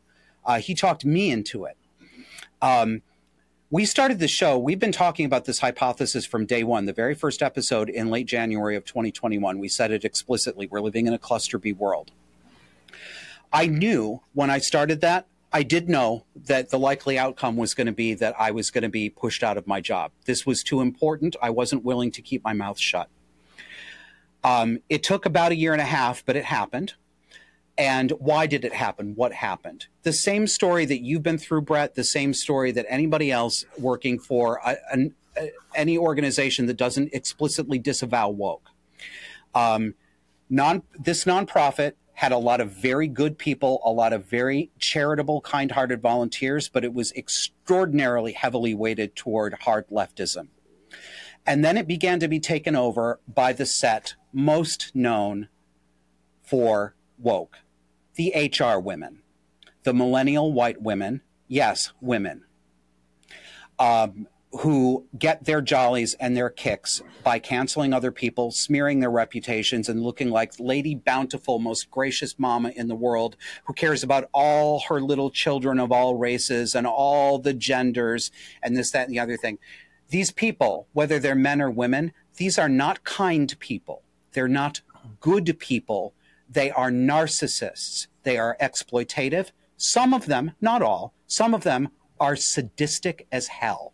And they like hurting other people. They like taking their jobs away from them. That is what happened to me. So let me just point out the larger pattern here, because, yes, I have lived it in a very different form. Yep. The tragedy of what happened at Evergreen was that Evergreen was exactly the right place if you were a student who was not a good fit for a normal college environment but had high potential. Yeah. There are a huge number of those people who need a place like Evergreen. And what the woke activists did by creating a riot around a phony claim of racism, largely against me, was destroy the place so that it now does not exist in any meaningful sense. It still hobbles along with huge state subsidies. But the fact is, it is not capable of doing the job of educating that it once was. And so the point is, in a symbolic hemorrhage, ostensibly about protecting oppressed people, it hurt people who were actually benefiting from something. In your case, your organization was protecting consumers from a predatory industry. Those consumers were hurt by an internal woke takeover that had nothing to do with funeral services or the funeral industry, right? It was petty and harmful to the exact people the organization was designed to help. And I know other cases. Let me tell you how harmful. Sure. Right? There's no staff in the organization anymore. The office is closed. When I left, within 4 or 5 months of my leaving, they eliminated the second staff position. They closed down the office. Now, there are some volunteers who are still trying to keep it going, but they allowed, and if any of them are watching, I am talking to you and about you. You allowed wicked people who did not have your constituency's best interests at heart to push you into pushing me out at the expense of the organization. And now it exists on paper only. You know, this isn't even, I'm not even bitter about this anymore. I'm glad I'm out of that now. But yes, they left Evergreen in tatters. My organization was left practically non-existent. This happens to group after group after group, college after college after college. It never works out to anyone's benefit except the people at the heart of these campaigns. Except the petty tyrants. And I will just say, we also have a close friend who literally had an organization that he founded, brought to its knees over his willingness to acknowledge his friendship, to fail to disavow Heather, who is I'm sure deemed to be a transphobe, which she is not. So anyway, the point is, this was an environmental organization, and a good one. Most of them are not. This was a good one that was actually doing real good in the world. And the point is, what was the consequence of this woke campaign? It was a setback for the environment. Your example, is a setback for consumers who are going to face this predatory industry without anyone looking out for their interests. My situation was a setback for the students who were benefiting from an educational environment that could actually pay attention to their individual needs. Yes. This is an excellent place to insert this, I think, to tie some concepts together for people. This is a perfect example of my thesis and Kevin's thesis that as in the home, so in society. This does scale from domestic abuse to public life. So a domestically abusive family, a family with a borderline or a narcissist parent at the core, that is a cluster B family. Even though the children don't have personality disorders, every single member of that family is playing a role in a cluster B scripted drama play. One of the most common roles that children play and other family members play, you become what they call a flying monkey for the narcissist. And it's a reference to the Wizard of Oz. The witch didn't do her own dirty work. She had an army of monkeys with wings that she sent out to poison Dorothy and the Scarecrow and all this other stuff. So you become a flying monkey for the narcissist, for the pathological person. You believe that they are actually the victim they claim to be. You believe their stories, that the people around them are hurting them, and that you, out of loyalty, feel that you need to go defend mom or dad. And how it works in the family, I was a flying monkey for my mother. For decades, my mother had me convinced that my sister was clinically insane. It was actually my mother, not my sister. I abused my sister at my mother's behest. I didn't think I was abusing her. I didn't think I was mistreating her, but I didn't believe her. I called her a liar. It's sick. It's grotesque. There's some things that I've done and that anyone in a family like this has done that are very shameful. But this is what happens. This is happening too.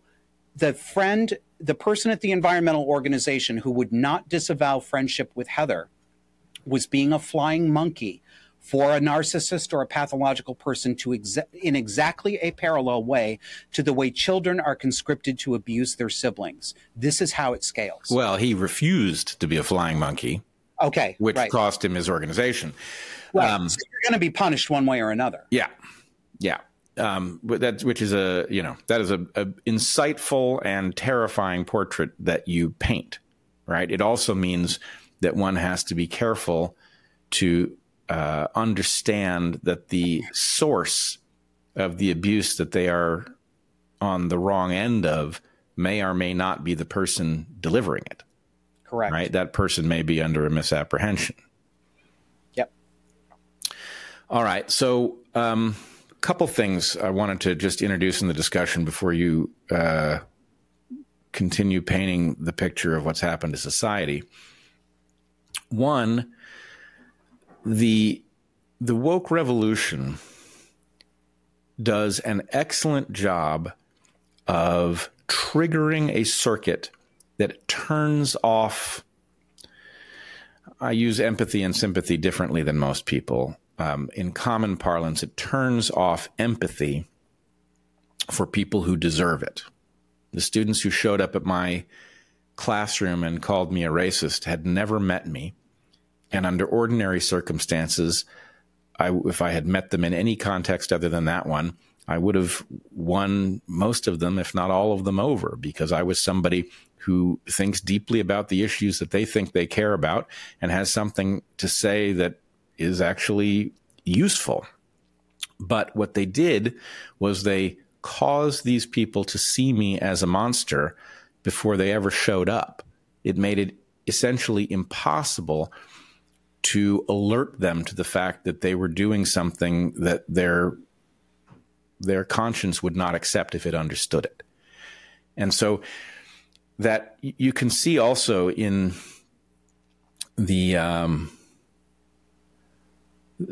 I'm not sure exactly what the explanation for what happened in Israel 2 days ago was, but I take the celebrations that have erupted around the world of this attack to be a terrifying indication of what it looks like for a population to truly lose their own humanity and their sense of others' humanity.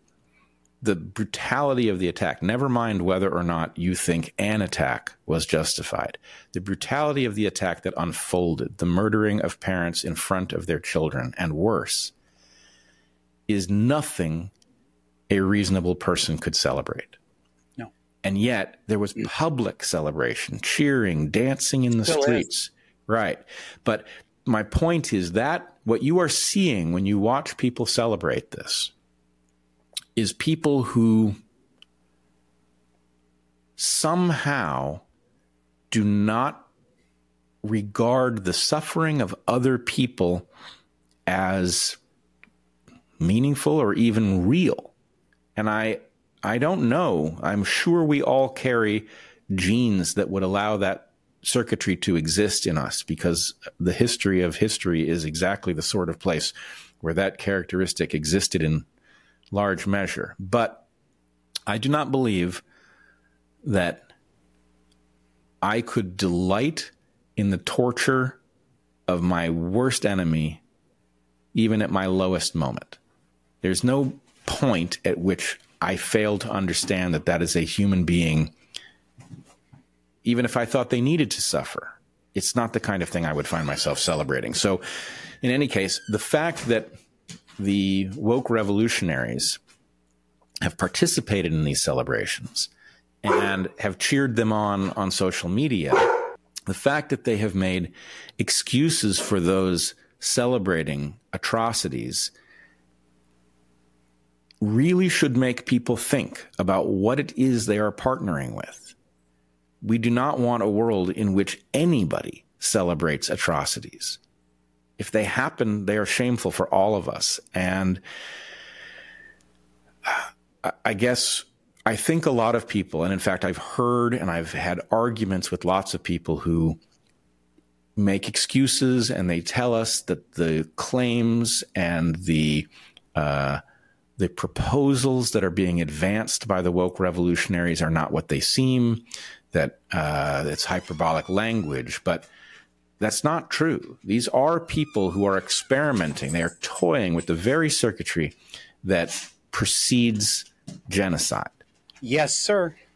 And I don't, maybe this chapter will cause people to think twice, having now seen it.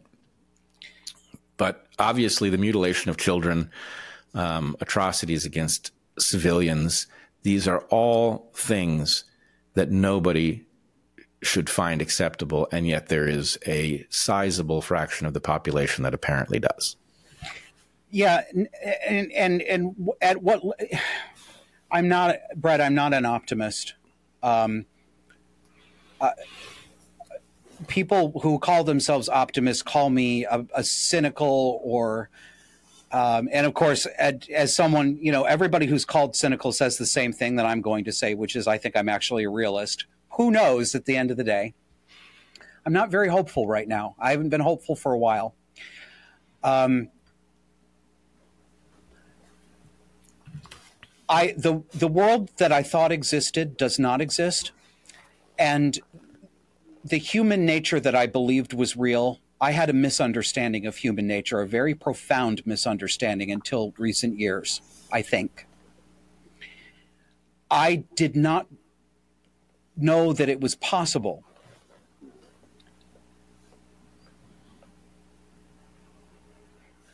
I'm still so rocked back on my heels by the fact that in America in the 21st century, we can have, I'm sorry to keep going back to this, but I think it is, I think the transgenderism is to me the most florid deployment of absolute insanity that we could put our fingers on right now. It is the most deranged thing I have ever witnessed in my life. At least with respect to children. Yeah. Well, I'll go farther than I think you're comfortable, and I'll speak only for myself. I don't think it's very much better for adults either. I think the entire thing is absolutely deranged. I'm not saying that it is or it isn't. What I'm saying, It is much worse with children for two reasons. Yes, it is. Adults have the right and should have the right to experiment with whatever it is they wish to experiment with, so long as they are not doing harm to others. And that is a term we have to define very carefully, because there are lots of ways to cryptically harm others. But I believe that an adult who truly feels that they are in the wrong body, and within reason that there are remedies that might improve their situation. And I think there are examples of adults who appear to prove that this at least exists, that there are people who are happier having made modifications. But even if that wasn't true, even if that wasn't true, I am in no position to tell an adult, you don't know what you're talking about. Yes, children. The children. And this is what I was going for. That we live in a society where not only do people not react with mobs and pitchforks to protect children that someone proposes to do this to, not only do we not do that, we affirmatively celebrate the mutilation on shows like I'm Jazz Jennings. We put them on breakfast television. We put mothers, and there are fathers, but this is largely a mother's sin. And it is my belief that the transitioning of children is simply a modern form of Munchausen syndrome by proxy. I think it is exactly not like it. It is exactly the same thing as the classic cases that we see of parents poisoning children to make them look as though they're ill to get attention. I don't think it's eerily like that. I think it is exactly the same thing. It's that sick. That's me. I'm not saying that you have to agree with me on that. No, I can't speak to every case, but does that pattern strike me as a good match? It does. And the inversion of reality where those who are mutilating children are celebrated.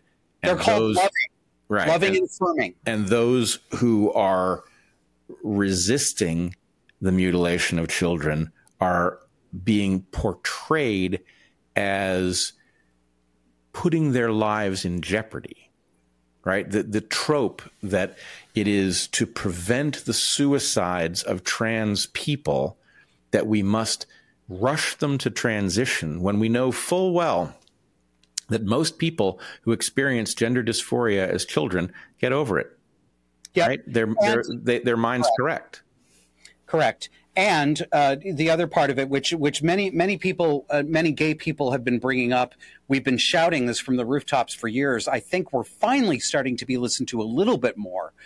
But the undeniable fact that the numerical majority of these children are the children who would grow up to be homosexuals otherwise. Mm-hmm. It's just my point in bringing this up again is to say that we are living in a society that is so morally deranged that not only are we not protecting children from this, we're affirmatively praising the very abusive, sick parents and doctors who are doing it to them, and we are threatening and successfully taking away custody, livelihood, and moral social respectability and reputation from the parents trying to save the children from this. We are so far in reversal that I'm having one of those instances right now where I can barely believe it. So if we live in that society, and we do live in that society, what hope do we have that anybody is going to look at what Hamas just did and actually react like any moral person might have reacted? What can we depend on? Can we count on our compatriots for anything? Yeah, I was raised in a house where the Holocaust was a regular topic of discussion. And it was not overwrought discussion. It was analytical discussion, designed, I think, to make sure that we got the message about how this happened, that it could happen here, and that there were things that we could know about it that would allow us to know that it was happening. And as an adult, I did not expect to live to see this kind of transition at home. I could imagine it would have happened elsewhere. I could imagine it would have happened here, but a long time in the future.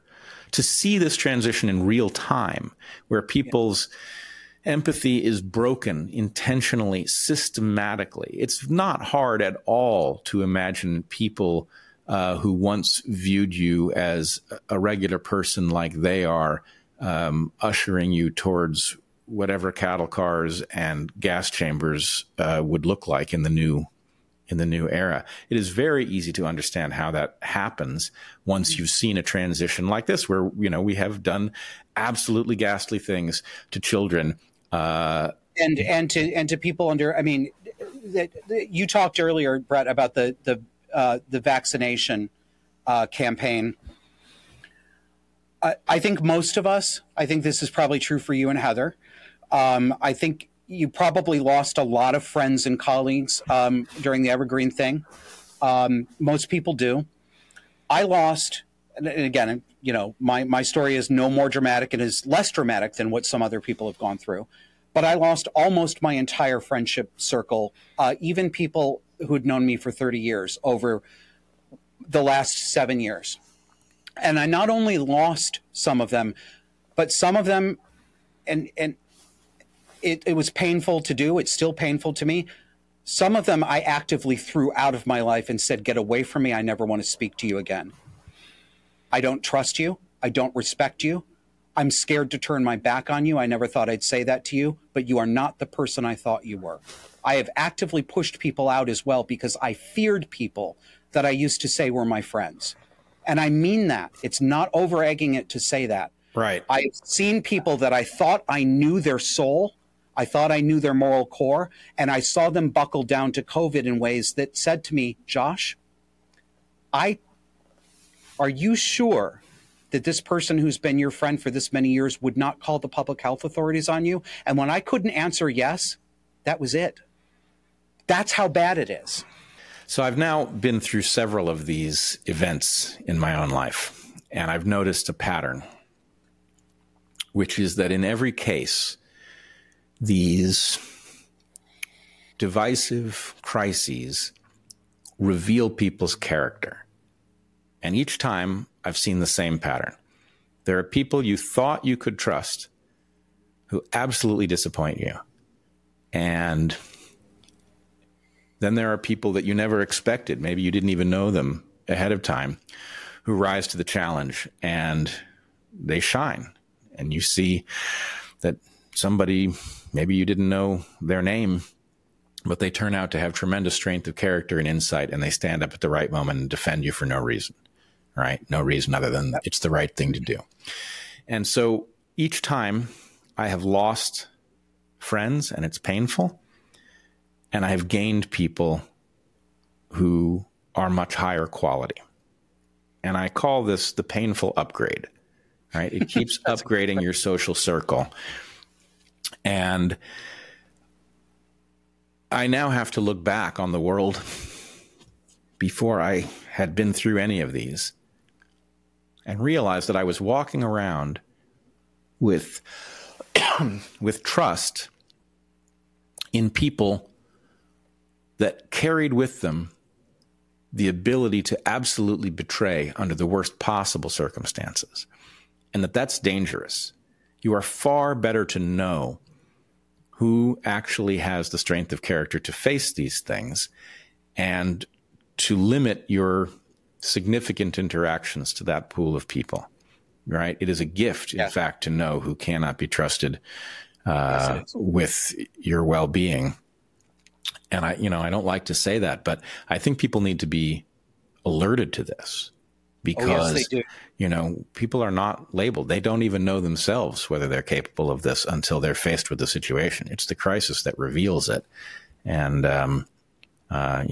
it's the silver lining of these terrible chapters is that it does tell you who's really on your team. You know what scares me, Brett, the most, the thing that keeps me up at night existentially is, and I don't know how far to go with this. I think there's a lot to it, but I'm not entirely certain. And I cannot accurately separate my own emotional projection from whether I'm analyzing this as rigorously as I should. So with those provisos,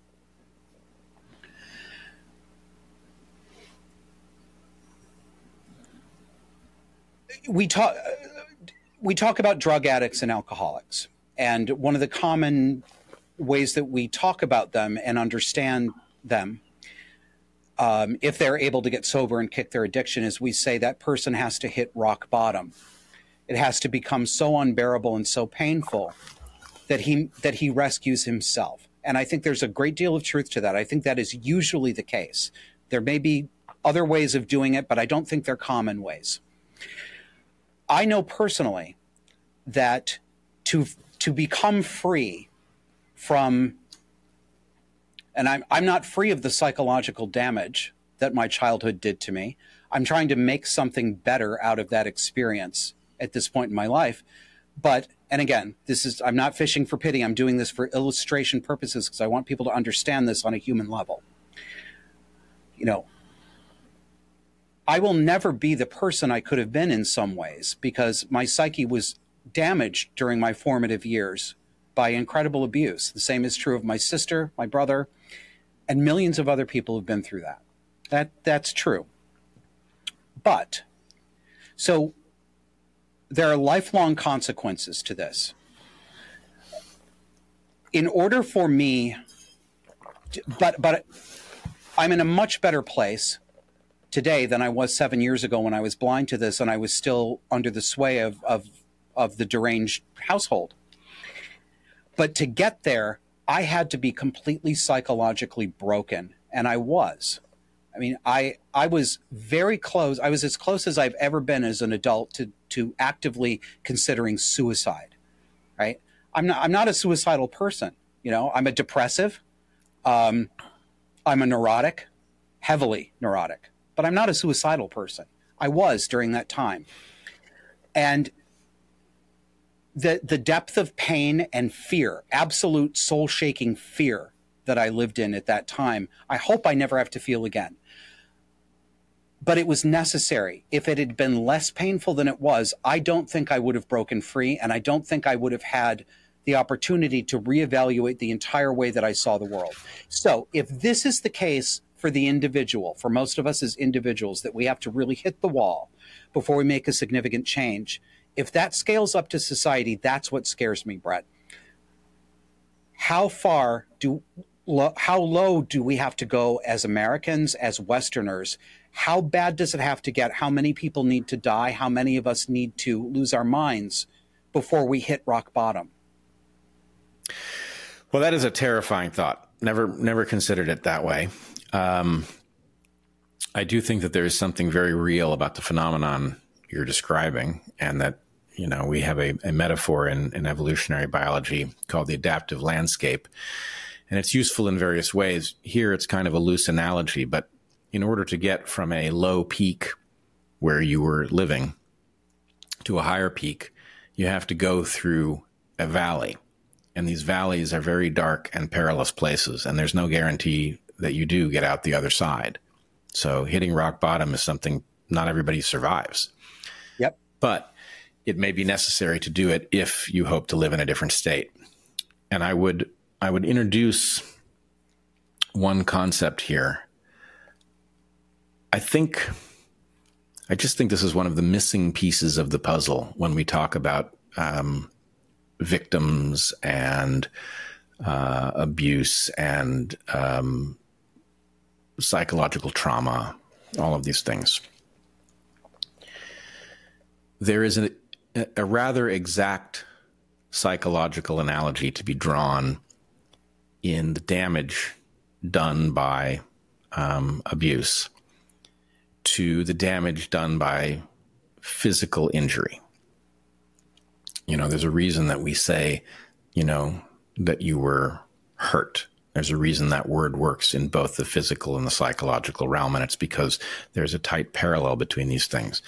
And what I would point out is that when you have been damaged by someone or some event, that damage is a persistent vulnerability. It makes it impossible to live well. And that the right thing to do is to aim for the same thing that happens to a physical injury. It starts out as a wound, and the right thing to do is to aim to scar over. Now, a scar is not as good as the tissue that was damaged. It's a patch. As you say, you will never be the person that you would have been if you hadn't faced the abuse you faced. Right. But you scar over so that you can function. And, you know, you keep saying that you don't say this or that to gain anybody's pity. You don't strike me as a pitiable person. Maybe you were, but you strike me as somebody who has figured out how to take the damage that you sustained and to scar it over and to function, and to do so, you know, not just, you know, treading water, but you're doing good in the world. You're bringing light to this issue. You were working to protect people from a predatory industry. This is all very positive stuff. So, in any case, I think one of the things that I see in the woke revolutionaries and all of the correlated pathologies is that there is no desire to scar over. And where we once would have heralded somebody for facing something terrible and then making something of themselves, what there is a desire to keep the wound open. And it's part of a pattern of learned helplessness. Yes, yes. Where people, the whole idea is, I am owed a living for what I've been through, or something along those lines. And it's a con, right? It's a parasitic way of viewing the world. And I think one of the things for people of a certain age, it's this wallowing in self-pity that is so destructive, right? We used to look with honor at people who faced something and stood up to it. And now it's like, that's the problem, right? It's all about, you were injured, you'll forever be injured, and that's somebody else's problem and will permanently be, rather than, you know, hey, look, play the cards that you've been dealt, scar over. Yeah. And you're exactly right. There is an entire generation now, at least one generation, for whom the majority of them do not understand that there's another way to be a human being. They literally do not know. I talk about this on the show sometimes. I perceive that there is a profound and historically unparalleled cultural drop-off, a cliff that happens after my generation onto the next generation. So from Gen X, which is me, to millennials, and then to Zoomers. Or I can't believe I just said that word. It's so annoying. Baby boomers, silent generation, my parents, my grandparents. Yes, in the 20th century, which is all that nobody remembers that anymore either. But we say, oh, every generation that comes along says, oh, I don't want to be like my parents. And the parents always look at the children and say they're messing everything up and things used to be better in the old days. And there's some truth to that. I do not believe that's what's going on here. I think that after Generation X, there is a rip, an actual rip in our skin that separates me from there. We no longer have a shared culture. So my grandmother's generation and my mother's generation, even though we were different generations, we shared 20th century culture. I knew the hit records of their teen years, right? We had only 3 channels of television, so everybody was watching Walter Cronkite. You get to millennials and Gen Z, Brett, people, I've had people tell me they think I'm exaggerating, and I really don't think I am. it is almost as if some of these young people do not actually believe the world did exist at all before they were born. And it's not just that they look at old movies or pictures of old houses with old technology with sort of bemusement, which we all do. I detect contempt and fear. It's as if there's something disgusting about the way the world used to be, something threatening that they don't want to get close to. I can't quite put my finger on it, but there's something very different about this. And I think it's part of our social fabric unraveling. Well, I have seen this close up in a couple of different ways, and I have some thoughts on it that are not a complete picture, but I look forward to hearing what you'll make of them. One, your point about Walter Cronkite, I make the same point and I use the same example, and so I know what comes back, right? Like you think Walter Cronkite was telling you the truth. You actually believe. No, that's not the point. Right, no. That's not the point. And in fact, I make this point in another way. If you had to choose between a culture in which people read really good books, but not the same ones, versus a culture in which everybody read the same stuff, but it was of lower quality, you might be better off in a culture where people shared the content of these things. And I feel the same way about the Walter Cronkite phenomenon, which is if you all start with the same assumptions, then you at least have a way to talk to each other. And I'm not arguing that bad assumptions aren't poison. They are. Sure. But the point is we can't even talk about which of our assumptions are bad because we don't start from anything we can agree on. Like literally at this point, we can't agree that pedophilia is bad. We don't agree that 2 + 2 necessarily equals 4. We don't agree that men can't become women, right? We literally can't agree on anything. And when I was teaching at Evergreen, Heather and I used to make a point of taking our students out into the field, and we had great students. They were all millennials at that point. We would take them into the field. Now, they weren't all millennials. There were some older students, but mostly the rooms were filled with millennials.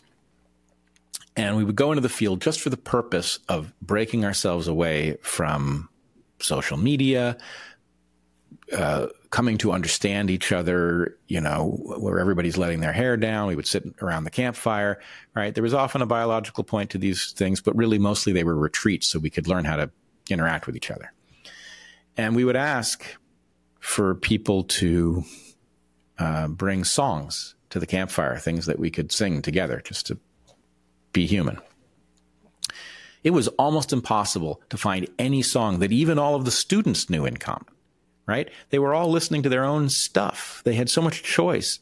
And, I think in some ways, the amount of really good music that's available now actually exceeds what I had access to at their age. The nature of the internet has allowed smaller artists to find an audience, people who have really important stuff to say. But the lack of a shared culture means they just don't even know how to interact. Yes. And I will put one more piece on that puzzle. I was talking to Zach, my older son, he's 19, about what had taken place in Israel. And he said, I think there's something you ought to know. I said, what's that? And he said, this is him talking, I have literally not seen a single post from anybody in my generation on what happened. And we talked about this for a little bit. Why would that be? And the answer is, I think, this event defies the normal rules by which this generation would decide which the right side of history was. The woke side is blindly pro-Palestinian, such that they are willing to excuse Hamas terrorism, brutality, atrocities. And there are, of course, lots of Jews, people who have family in Israel, people who understand the geopolitical danger of destabilization in this region. And so the point is, this generation has gotten used to having a I think it's phony, but a North Star that tells them what they're supposed to believe, and they level their arguments based on what they have been handed as a position. They don't question it. And in a point where we don't know how this is going to break, they are at loose ends. And so they don't talk about it, because the last thing you want to do is venture a position that turns out to be on what will ultimately be declared to be the wrong side of history. Yeah. Right. That's a terrifying thought to them. And so anyway, I agree. There is something wrong with the way culture functions for Gen Zs, and I think pretty clearly for millennials, that is putting us in jeopardy, because it is reviving the mechanisms that allow for things like genocide. We are toying with those very tropes. We may find out very soon. Yeah. I wish people understood that that's really where we were, because, I find myself again and again trying to wake people to the fact that the West is in tremendous jeopardy. Yes. And that, in fact, it is no mystery what happens if the West comes apart. It's already in terrible condition. If it comes apart, what happens is the prior version of human interaction, history will reassert itself, and we will be back in a never-ending series of wars and genocides as lineages attempt to drive each other from the earth. It's not somewhere that any reasonable person could want us to go. And the frivolousness with which we are dealing with that risk is truly frightening. It is, and it's the sort of thing that you have to be conscious of it. You have to know. I want people to be conscious of it as well. I want them to see it for what it really is. And yet, if you are fully conscious of it, or maybe I should just say me, maybe this isn't reflective of other people, but if I'm fully conscious of this, every minute of every hour of the day, I can't take it. I'm conscious of it most of the time, but it is wearing. This is not a state. For any of us, this is not a normal psychological state. This is not a sustainable state. Yeah, it's not a sustainable state. And I fear that some combination of the constant state of disruption that these younger generations have existed in, and the clumsy remedies that have been offered them in pharmaceutical form, the massive number of distractions that they have been presented, which allow them to live an entire life without knowing even what their own mind sounds like in a quiet environment, that is causing them not to be able to do, and actually I think it goes right to the point you were making about the way they view the past. They have to disavow the recent past, because it is the proof that it can be better.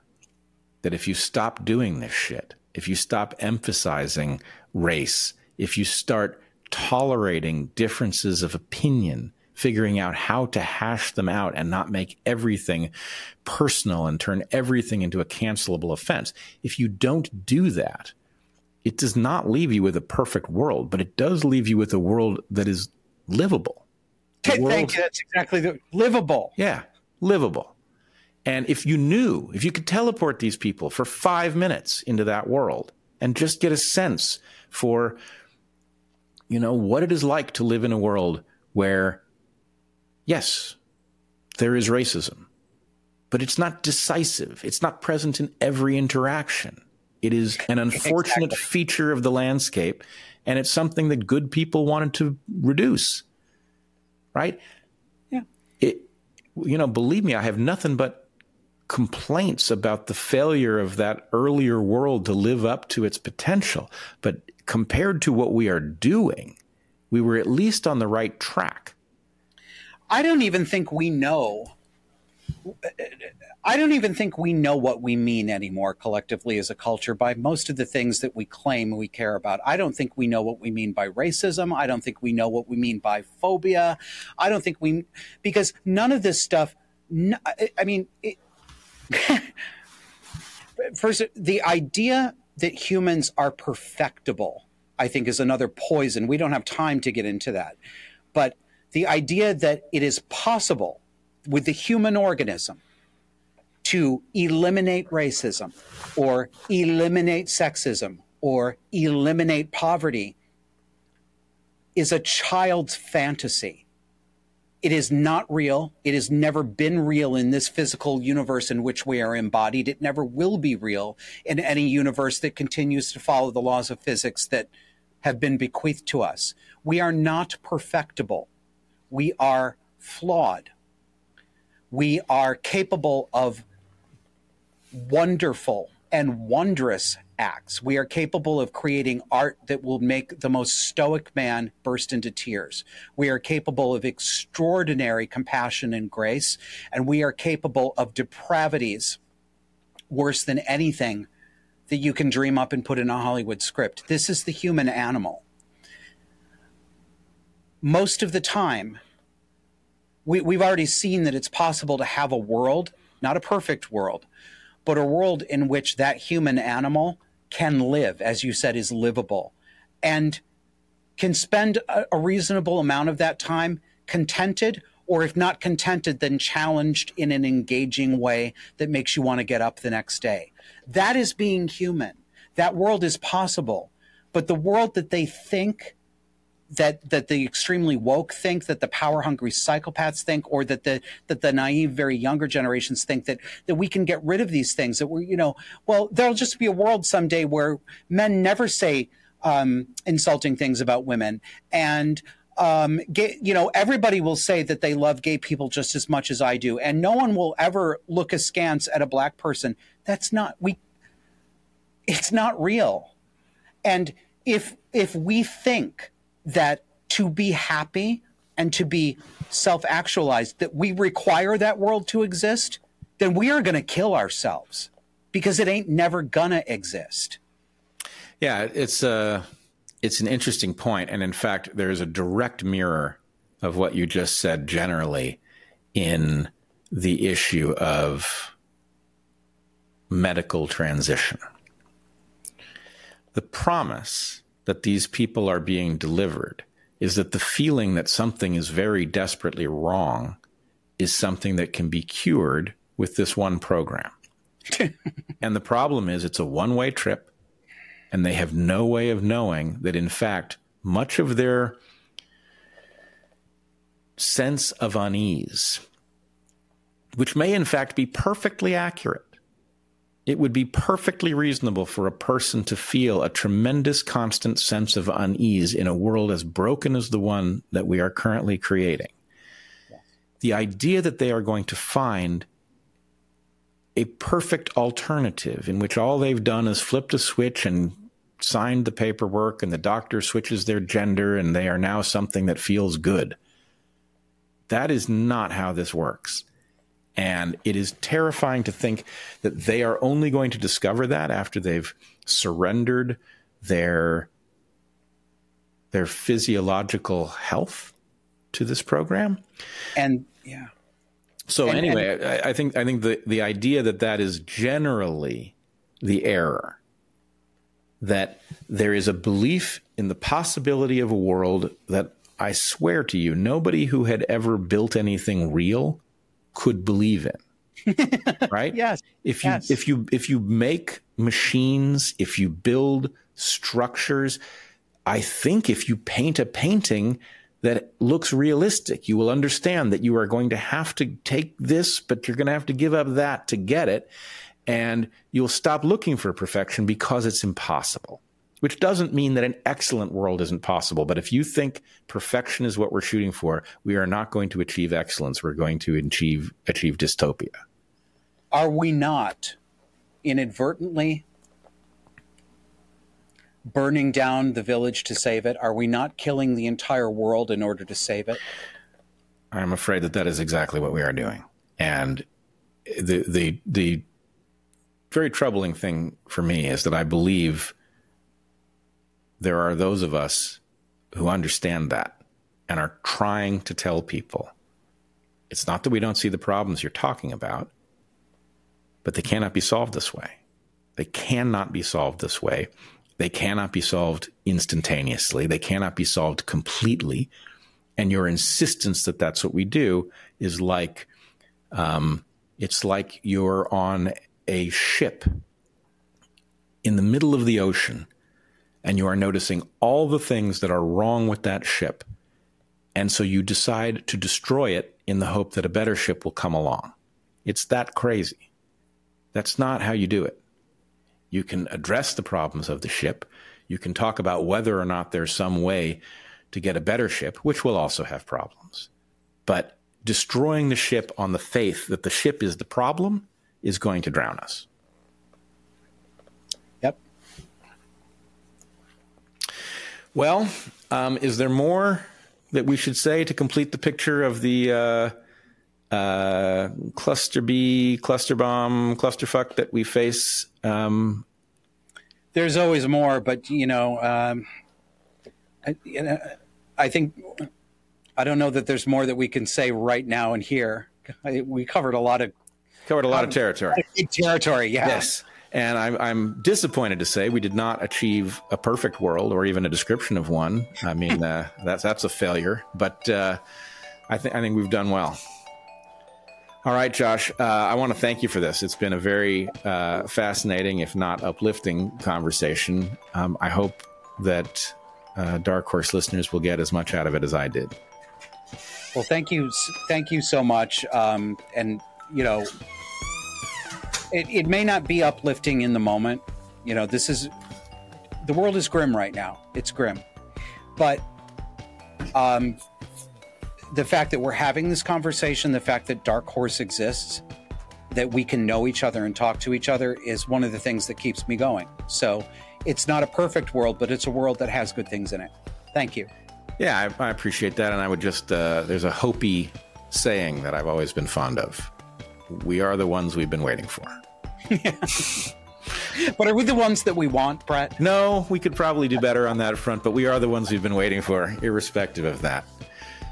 All right, it's been a pleasure. And to everyone else, thanks for joining us.